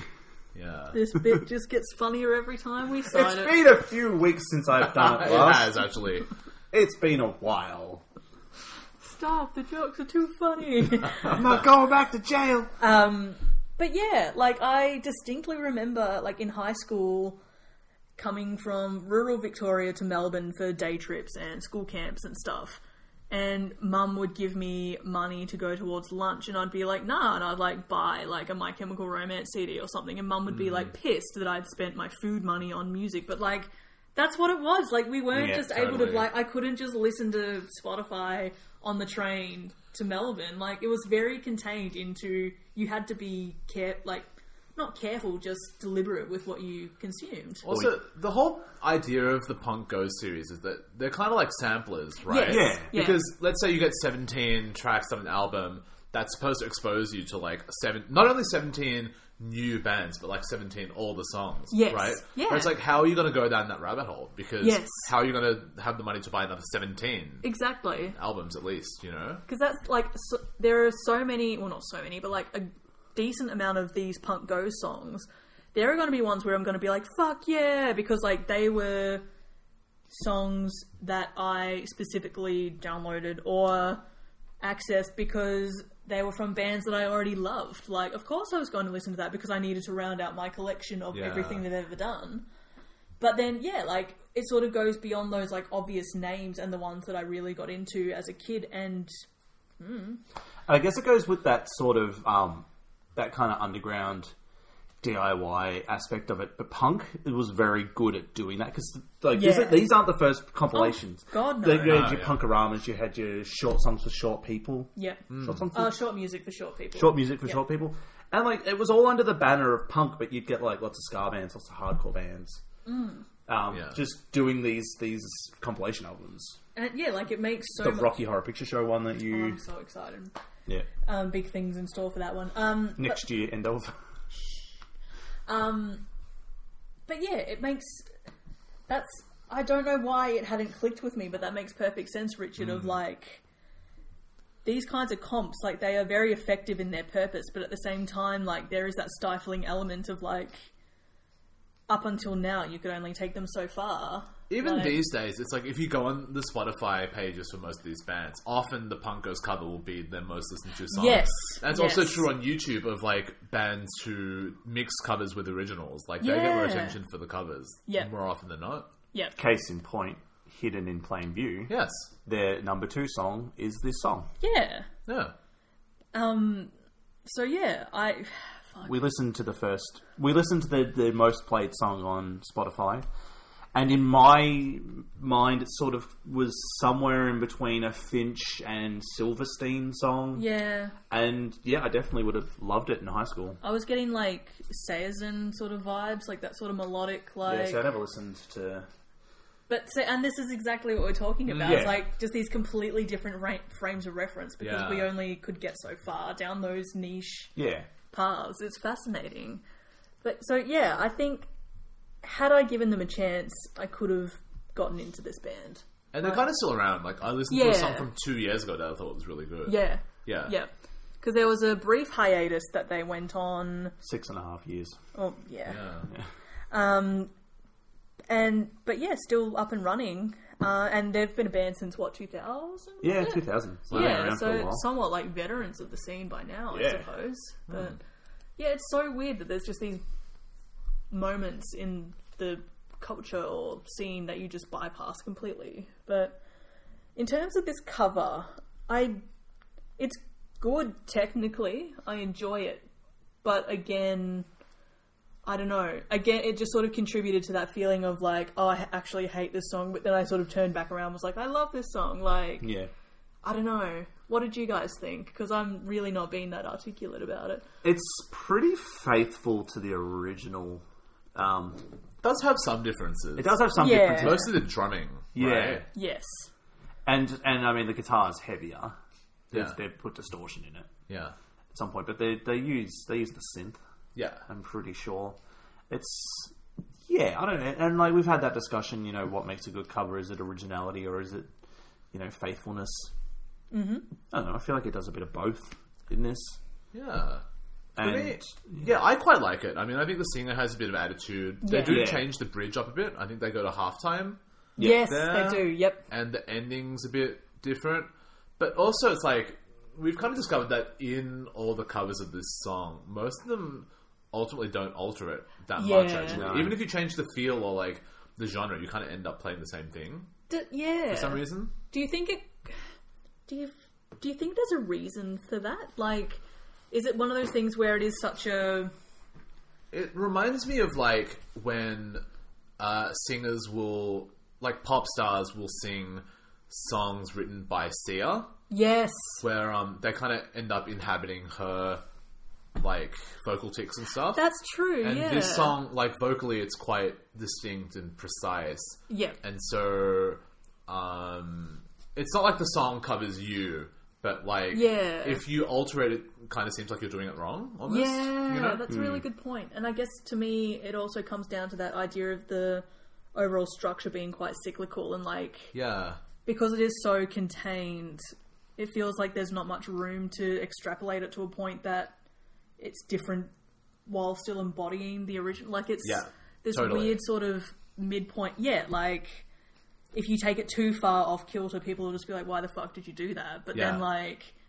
So, yeah, it makes sense that everyone stayed so true to it, but then it's kind of like, but why? Like...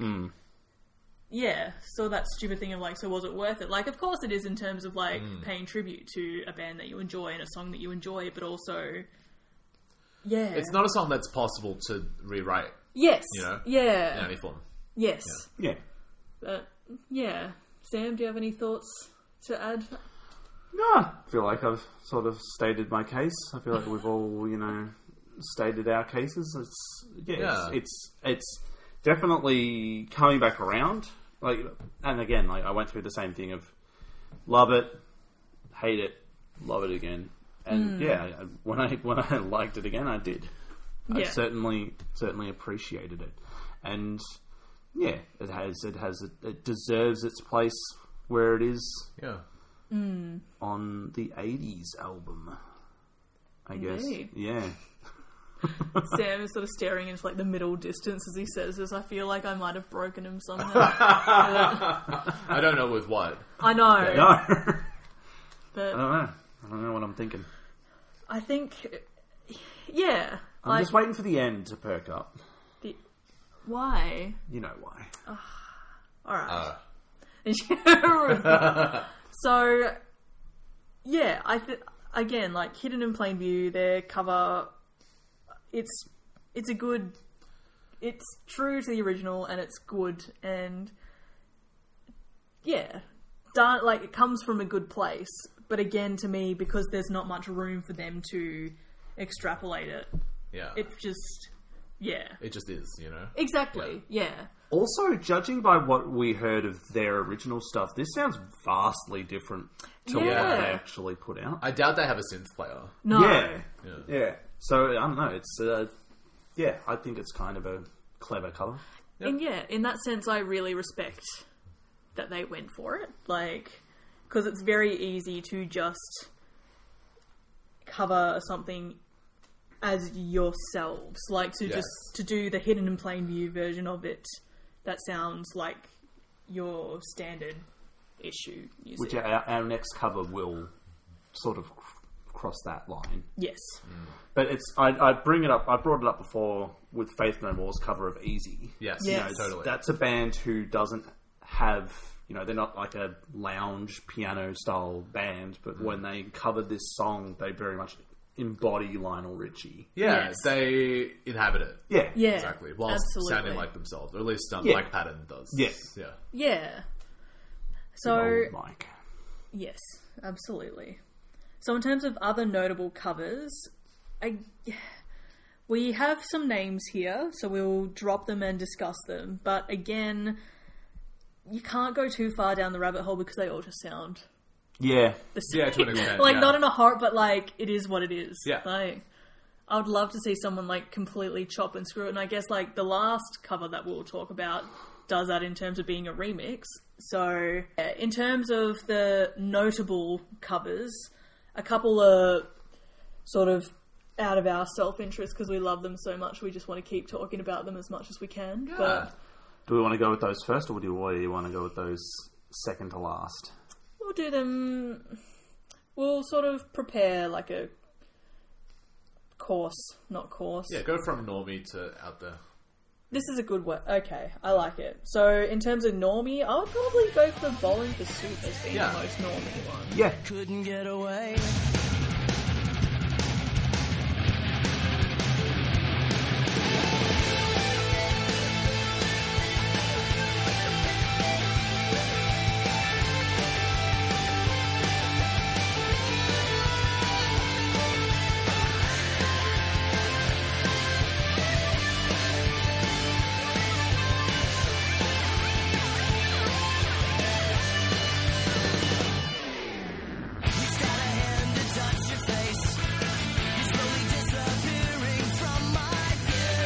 I was saying to you at brunch that Yes. Bowling for Soup is the most famous pop punk band that I'd never heard of. Did you know 1985? I listened to 1985 for the first time. I mean, I probably had heard it, but it didn't really click with me. Yeah. But I took notice of it this year. Yeah. I knew of them because I read it. I saw an article on them in a Kerrang or Revolver in like 2007, 2008. And I was like, all right, I'll check out this band. And I listened to probably 10 seconds. And it probably was 1985, but I listened to like 10 seconds of one of their songs and I was just like, nah, Yeah, okay. That's not me. I'm not Yeah. that anymore. They're I like stopped. more power pop than pop punk, I would say. Like they kind of harken back to like that 70s pop, Yeah. power pop style. Yeah. Like, to me, they sort of inhabit the same space as Good Charlotte. Uh, Now, they were sort of like a punk band, but now they're very much just a sort of pop rock kind of band. see, I disagree. Okay. You obviously didn't listen to Good Charlotte that much. No, I didn't. I didn't listen to Good Charlotte, and I didn't listen to Bowling for Soup. I also got them confused with Fountains of Wayne. I was literally just about to say one thing that always perplexes me about Bowling for Soup is that they did a cover of Stacey's Mum by Fountains of Wayne. Are you sure that wasn't a LimeWire relabeling? I shit you not. Because, no, I had this moment at work like a few months ago because that Stacey's Mum, like, I'm so sad that that won't feature anywhere because it's just such a fucking good. Like, I love that song. It is so good. Like, an excellent pop song. But I had this moment at work where I was sort of like, hell yeah, and like emailing with some of my colleagues, and we were like, hey, remember Stacey's Mum? Like, send it around, like, have a listen. And then we got down this.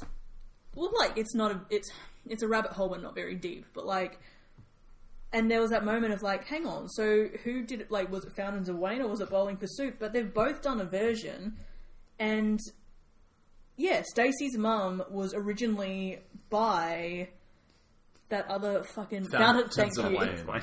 Who But I think they have more longevity and like they're quite respected within Yes, yeah. the rock scene. Like the lead singer he was in a band with like Taylor Hanson and stuff. Oh, Oh, shit! really? Wow. Called like they were called Tinted Windows. Oh, okay. They didn't get very far. Not Power Windows. That's I right. think you've brought that up before. Yeah. I think you've alerted. There's someone else in that group. One of the guys from the drummer from Cheap Trick. Yeah, that's also a really odd pairing or grouping. Yeah. Yeah. It's all power pop, you know. Yeah. Kind of all ties together. And so, yeah, like Stacey's Mum, Fountains of Wayne released it in 2003 because, yeah, it was such a huge song. Like 2003, that's when I was going into year 7. Like, it was massive. But then only in 2011, Bowling for Soup did their cover. So, like, it wasn't even a long enough break. And I guess, like, a lot of the Punk Go stuff that we talk about, there are a lot of covers that are done very quickly just to keep up with the yeah. Zeitgeist. But this one, it's so close to the original, and so, like, both in terms of time and in style, that, like, they just kind of meld into the one band. It's fucking weird. Yeah. Like, It's like I found a video a little while back of so it's on a cruise ship and it's all good stories start this way. Yeah. But it's on a cruise ship and it's Lance Bass and Yep. Joey Fatoni of Oh my NSYNC God. covering "I Want It That Way" on karaoke. oh no. It is mind blowing. Just the fact that it exists That's- is like we're in the wrong universe. Yeah, because I even just had to sort of stop and think, like, that. Yeah, Wow, yeah. It definitely feels like real weird. that just the trajectory of time has just sort of gone off kilter, and, like, we've Yeah. sort of just gone into, like, yeah, there's so many things where I'm just kind of like, I am convinced we are living in a simulation. Yeah. Like, that shouldn't exist. That's so upsetting. We'll have to watch it afterwards. Yes, Joey please. Fatone's living his best life. He seems awesome, Yeah. honestly. He was on The Masked Singer, Yeah, that TV show. Oh, yeah. And he was like one of the favourites there. yeah. Yeah. He showed up on. There's the Adult Swim show, Your Pretty Face Is Going to Hell, Oh, yeah. and he showed up on that. And apparently, they all the cast just loved him. Nice. Yeah, good on you, Joey. Yeah. We'll talk about you later. Yay. You'll show up. But anyway, this Bowling for Soup cover Yeah. of Iran, I would describe it as very impatient because they cut out like half Yeah, the it's sections, short, right? It's short. It's like 2.5 minutes. Yeah. Do you reckon it was done in good faith, or were they just sort of like, well, I guess we should cover this one? Just like, no, like, smash it out? I Like, don't know what they covered it for. yeah. It's in their own style, I would say. Yeah. It appears on the. Is it like a covers comp that they do? It appears on the Oscar award-winning straight to DVD Van Wilder 3. Oh my god. I can't remember. It's parentheses like Dorm Days or something. I can't remember. Jesus Well, we are. Yeah. Christ. I can't remember. I had it there, but it's gone now. Oh, sorry. I obviously didn't think it was worth talking about. It was on that. Have you so- seen that film, Sam? No, I've Oh, seen Van Wilder 1, should have watched it to prepare for this. Sure. I've seen Van Wilder 2, The Rise of Raj? Oh, yeah. Taj, because his name was Taj Mahal. Van Babylon. Wilder freshman year. Is Freshman Van Wilder year. 3 the one with Gary Cherone? I think That's so. a Van Halen joke. Oh, I don't get that. Because Van Halen 3, they replaced Sammy Hagar with Gary Cherone of Extreme. That's one that nobody likes. Well, it's a prequel to the first Van Wilder movie. I reckon someone That's should release bootleg merch of just Van Halen's logo, but Van Wilder. Yeah. Oh, totally, The yeah. sort of like cover. Yeah. College sort of writing. I don't know what college writing Or like, is. or the other, just like the Van Halen, like sort of, I don't know. Yeah. Like not metal, but like that rock sort of. Anyway. Yeah. Well, I'm just talking shit We now. get ya. But yeah, like, to me, this Bowling for Soup cover, like, it's fine. Like, it's good, but it's just, again, yeah. It's 2.5 minutes and you forget about it. Yeah. Yeah. But it's nice when it's playing. Yeah. Exactly. But then, I guess, going slightly further away from that normie element is Nickelback, of all bands, did a cover of it live, I believe. Yeah.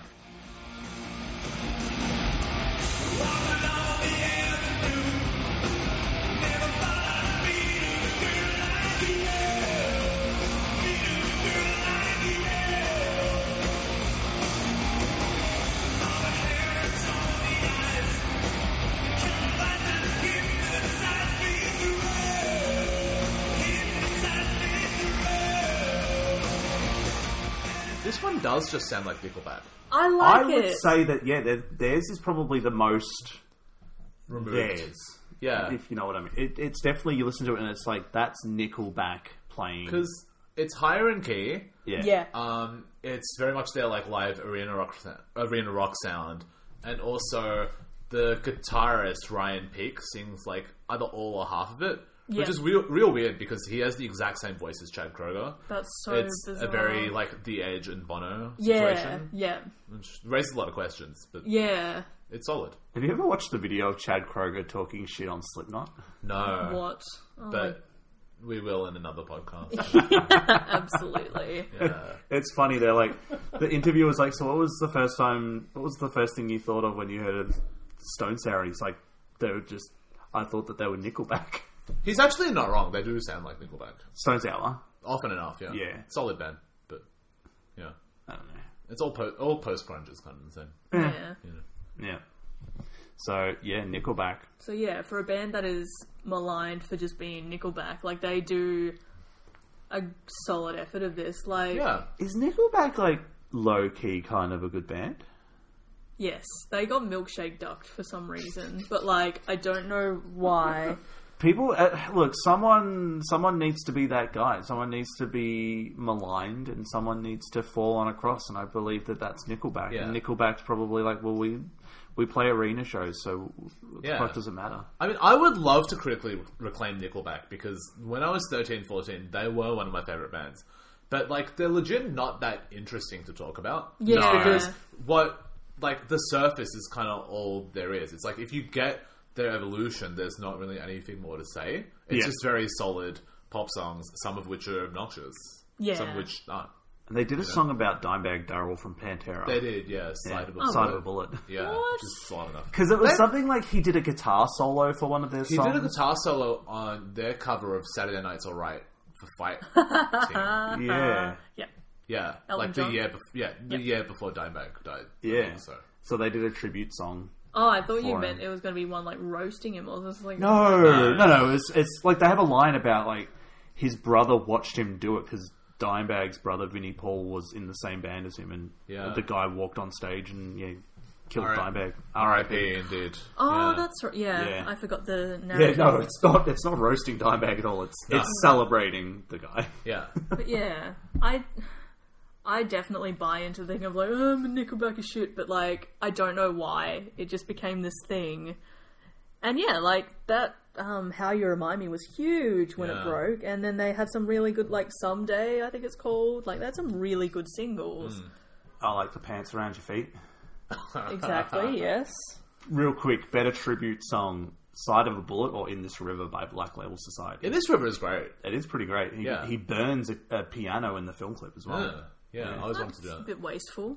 He's playing the piano and it's like in a river, and then when it rips into the guitar solo, he throws a torch onto the piano and it just erupts into flames and he rips into a guitar solo. And Zach Wilde's like the beefiest guitar player in the world. 5-second side note. Yes. Zach Wilde, he sings exactly like a combination of Ozzy Osbourne Yeah. and Lane Staley. Oh yeah, Exact child. yeah. Okay. Because he replaced Randy Rhoads, Ozzy Osbourne's original guitarist, when Randy Rhoads died. Oh, Yeah. And a while after. There were like 2 guitarists in between. Oh, was there? Yeah. Oh, okay. Yeah. But he eventually played for Ozzy Osbourne for a number of years. Yeah. Yeah. Anyway, this is not an Ozzy Osbourne cast. Oh man, so many. It might become one. Will it? I think at some point we do it. I Sick, think we that'd be definitely do an Aussie one. Cool. Yeah. But yeah. I'll invite myself back on. Oh, Okay. please, honestly. I'm going to be slightly upset if this is like our most popular episode. It'll just be like, oh, but also like valid. We'll see. Anyway, It probably will be. yeah, that's fine. It's fine. I would now like to move on to Scar Rangers.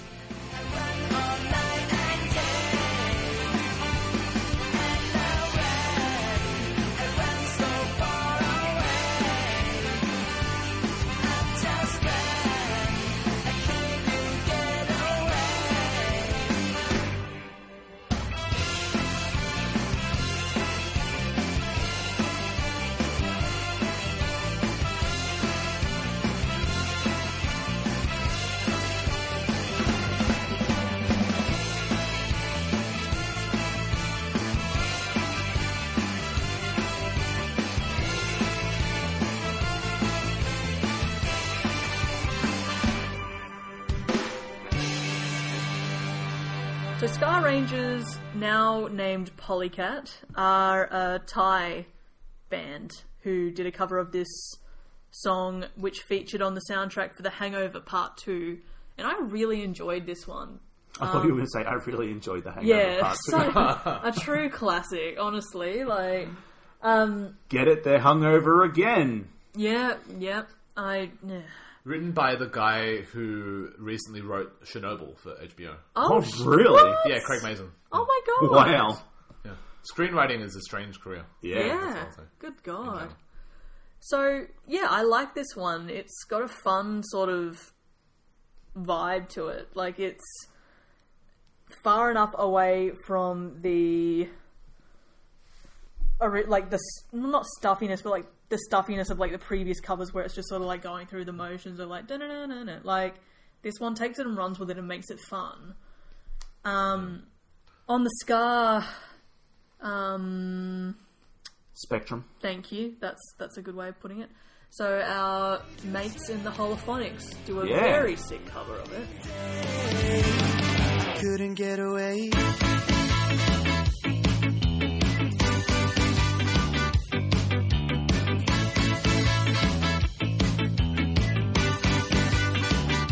A cloud appears above your head. A beam of light comes shining down on you. Shining down on you. The cloud is moving nearer still. Aurora Borealis comes and goes. It's very, first off, it gets me at the beginning because I love the way that he says avenue. It's like, avenue. Avenue. So that would be spelt E-H-V-E-N. Oh, Oh, Yes. yeah. Avenue. Avenue. amazing. I love the way that he pronounces it, but it's very much from memory. It's been a day since I've listened to it. It's more on the reggae and sort of like Latin almost Yeah. music side than the punk side with this one because it's like the guitars are sort of toned down a bit. They've got a bit of distortion when the chorus kicks in. They don't speed the song up. No. no. Yeah, which is what you'd expect from most car. Yeah, true. Yeah, if it was less than Jake doing it, then they'd be doing it pretty quick. Or Goldfinger or someone like that. Yeah. Yeah. But I fully support a Scar revival. It would be so good. Like, I did like your analogy, Richard, of Scar being like... Yeah, I'll explain this.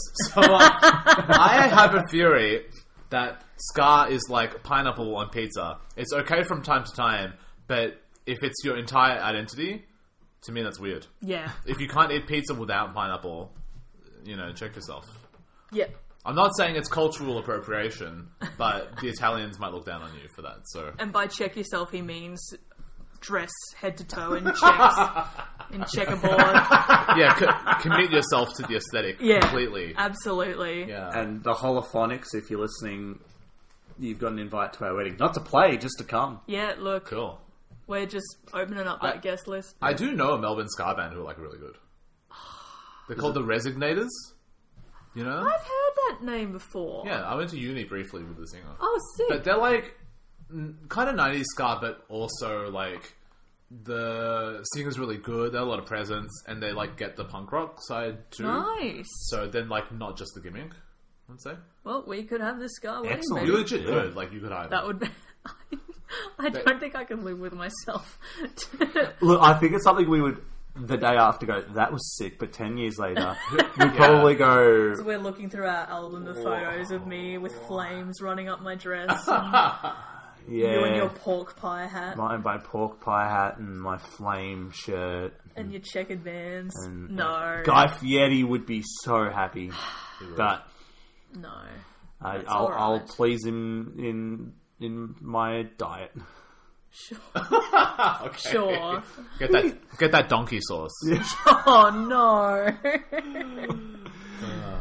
I was going to say please him in other ways, but then I was like, that sounds sexual. Make of that what you will. Yeah, I'm not gonna say that. So, holophonics, always sick. So, further away from the pedestrian side of things, we have our other friend, Buff Carell. I walk along the avenue. I never thought I'd meet a girl like you. Meet a girl like you. We're on behaving towards the ice. Our kind of eyes that hypnotize me through. Hypnotize me through. It happened. It happened so much sooner than I was expecting. I know. The holophonics and Buff Carell in one episode. They're just, the super group. Like, We have extrapolated upon Buff Carell. We've spoken in depth, but now let's take it to Richard.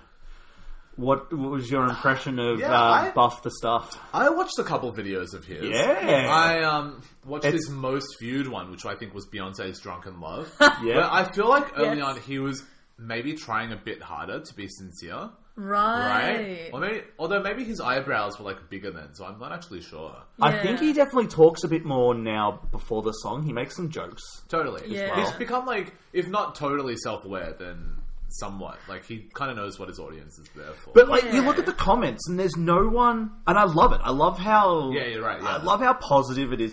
There's no one.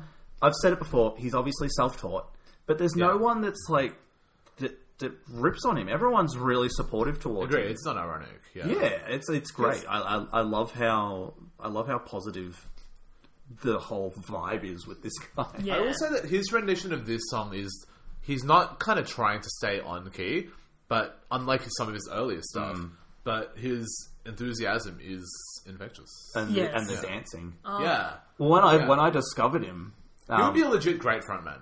yeah, Yeah. say that, yeah. Yeah.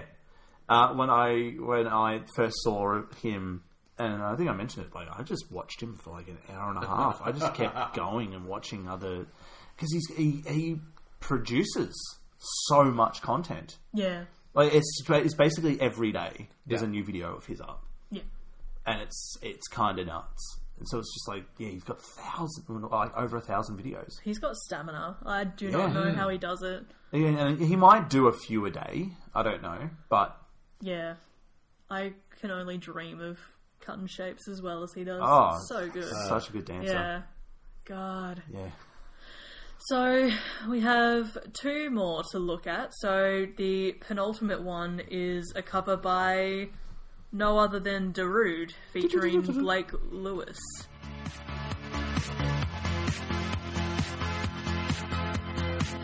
Reached out a hand to touch your face. Slowly disappearing from my view. Appearing from my view.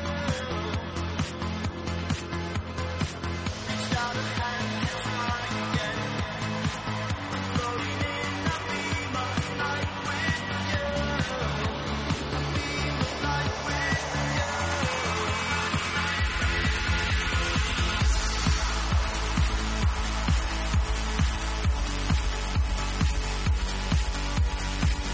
Yeah.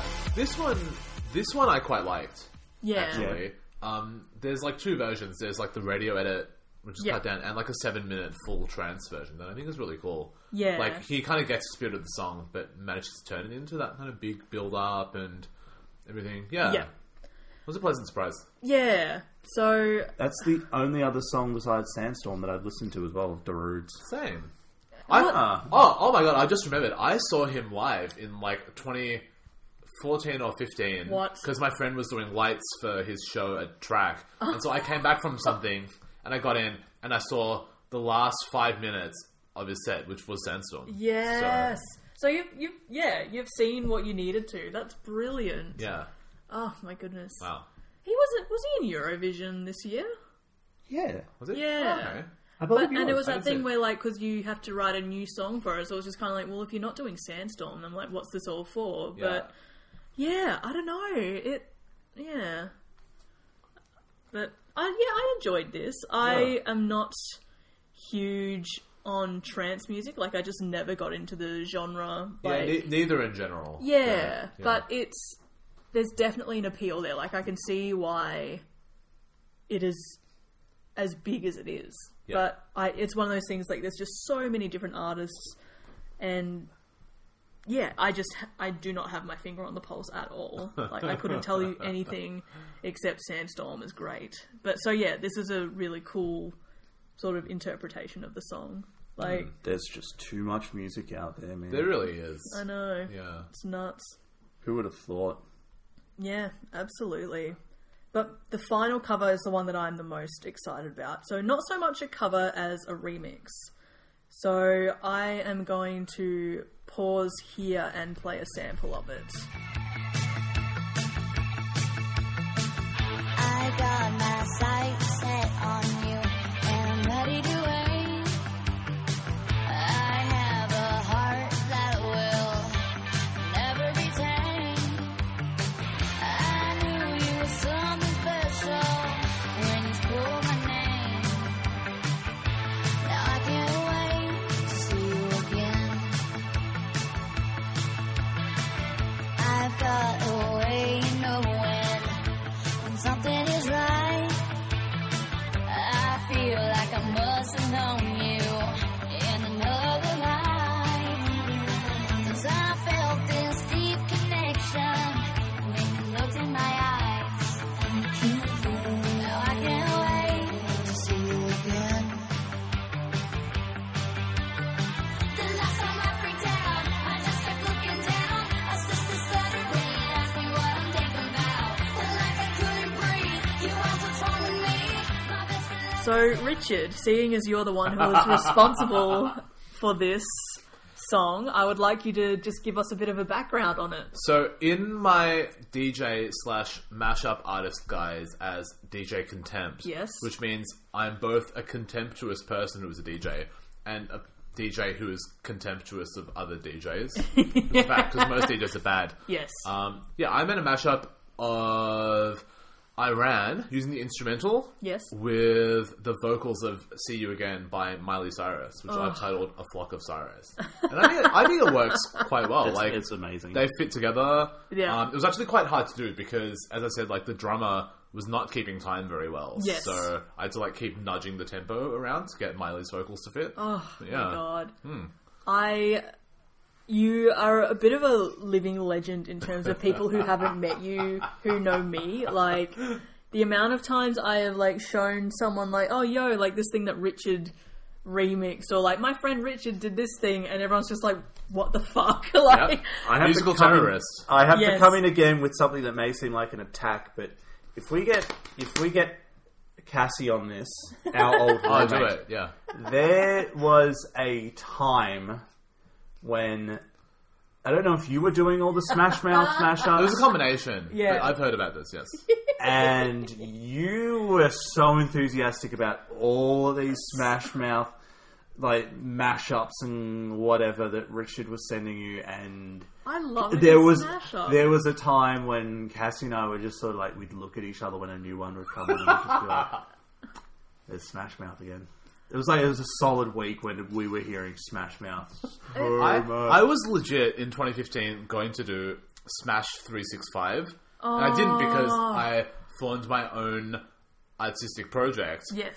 And I was spending time on that instead. But it could have happened. Oh my It could still God. happen. It wouldn't be that hard.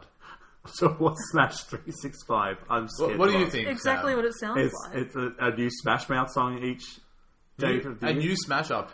A new every day. Smash Up. There we go. Yeah. Yes. I also have another project that will stay unnamed because one day I might still do it. Okay. Ooh. And hopefully not have it attributed to me.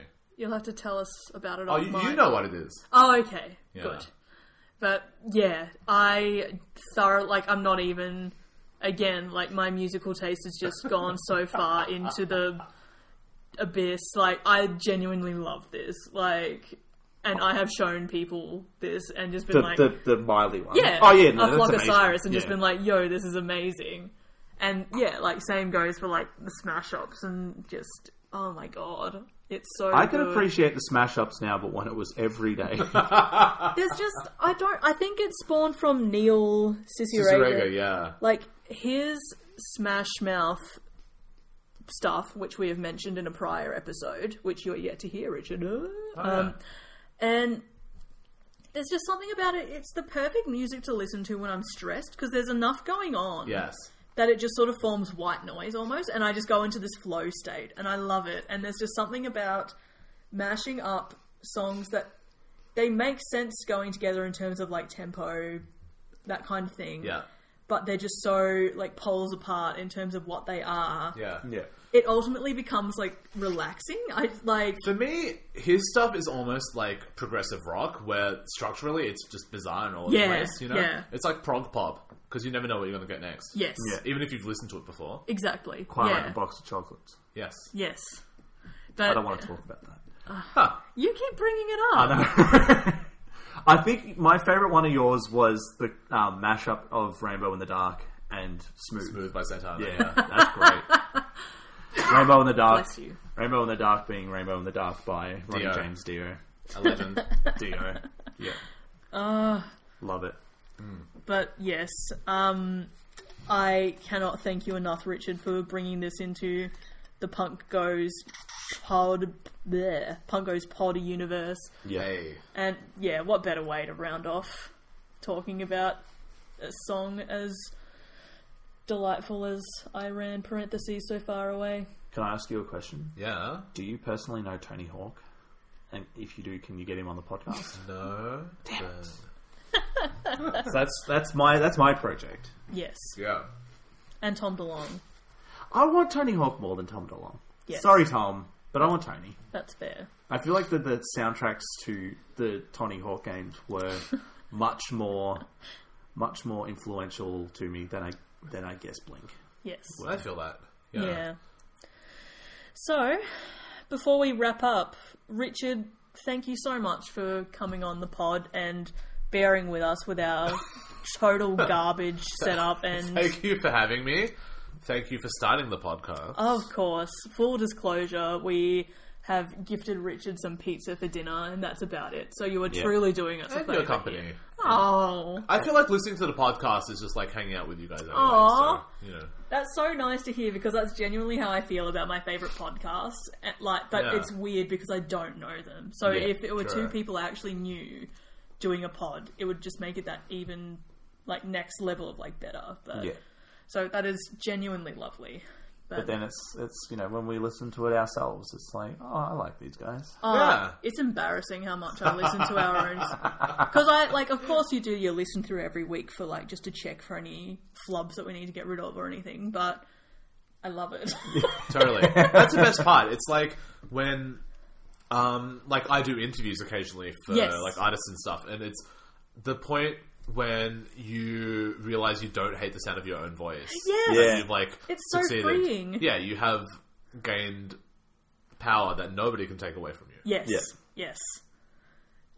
This is a self-love podcast It now, is. I think. Yeah. An exercise for everyone this week is record yourself talking about something you enjoy for Just read a book Yeah. out loud on, and record it if you can. 5 minutes or so, and then just listen back and accept that that is your voice and it is perfect just the way it is. And it will keep the loneliness at bay. Aww. I will admit, I have honestly been considering recording myself just saying over and over, you will get your Ps, you will get your full license. You will. You will. Just as a mantra to just be like, I will fucking get my life. But anyway, that's... Yeah. So anyway.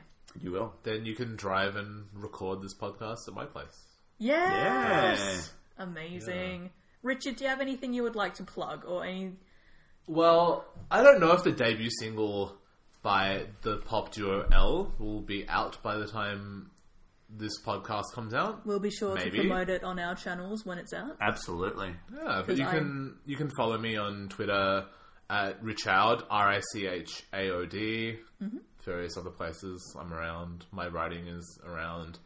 This week I've been swarmed by stans because I ranked every Lana Del Rey song for Billboard, and because stans refuse to read. It's not that they can't read; they choose not to read, Yes. which is bad. And they get angry at it, even Yeah. though they haven't read it. And B, they don't understand how numbers work. Yeah. Because they want everything to either be first or last.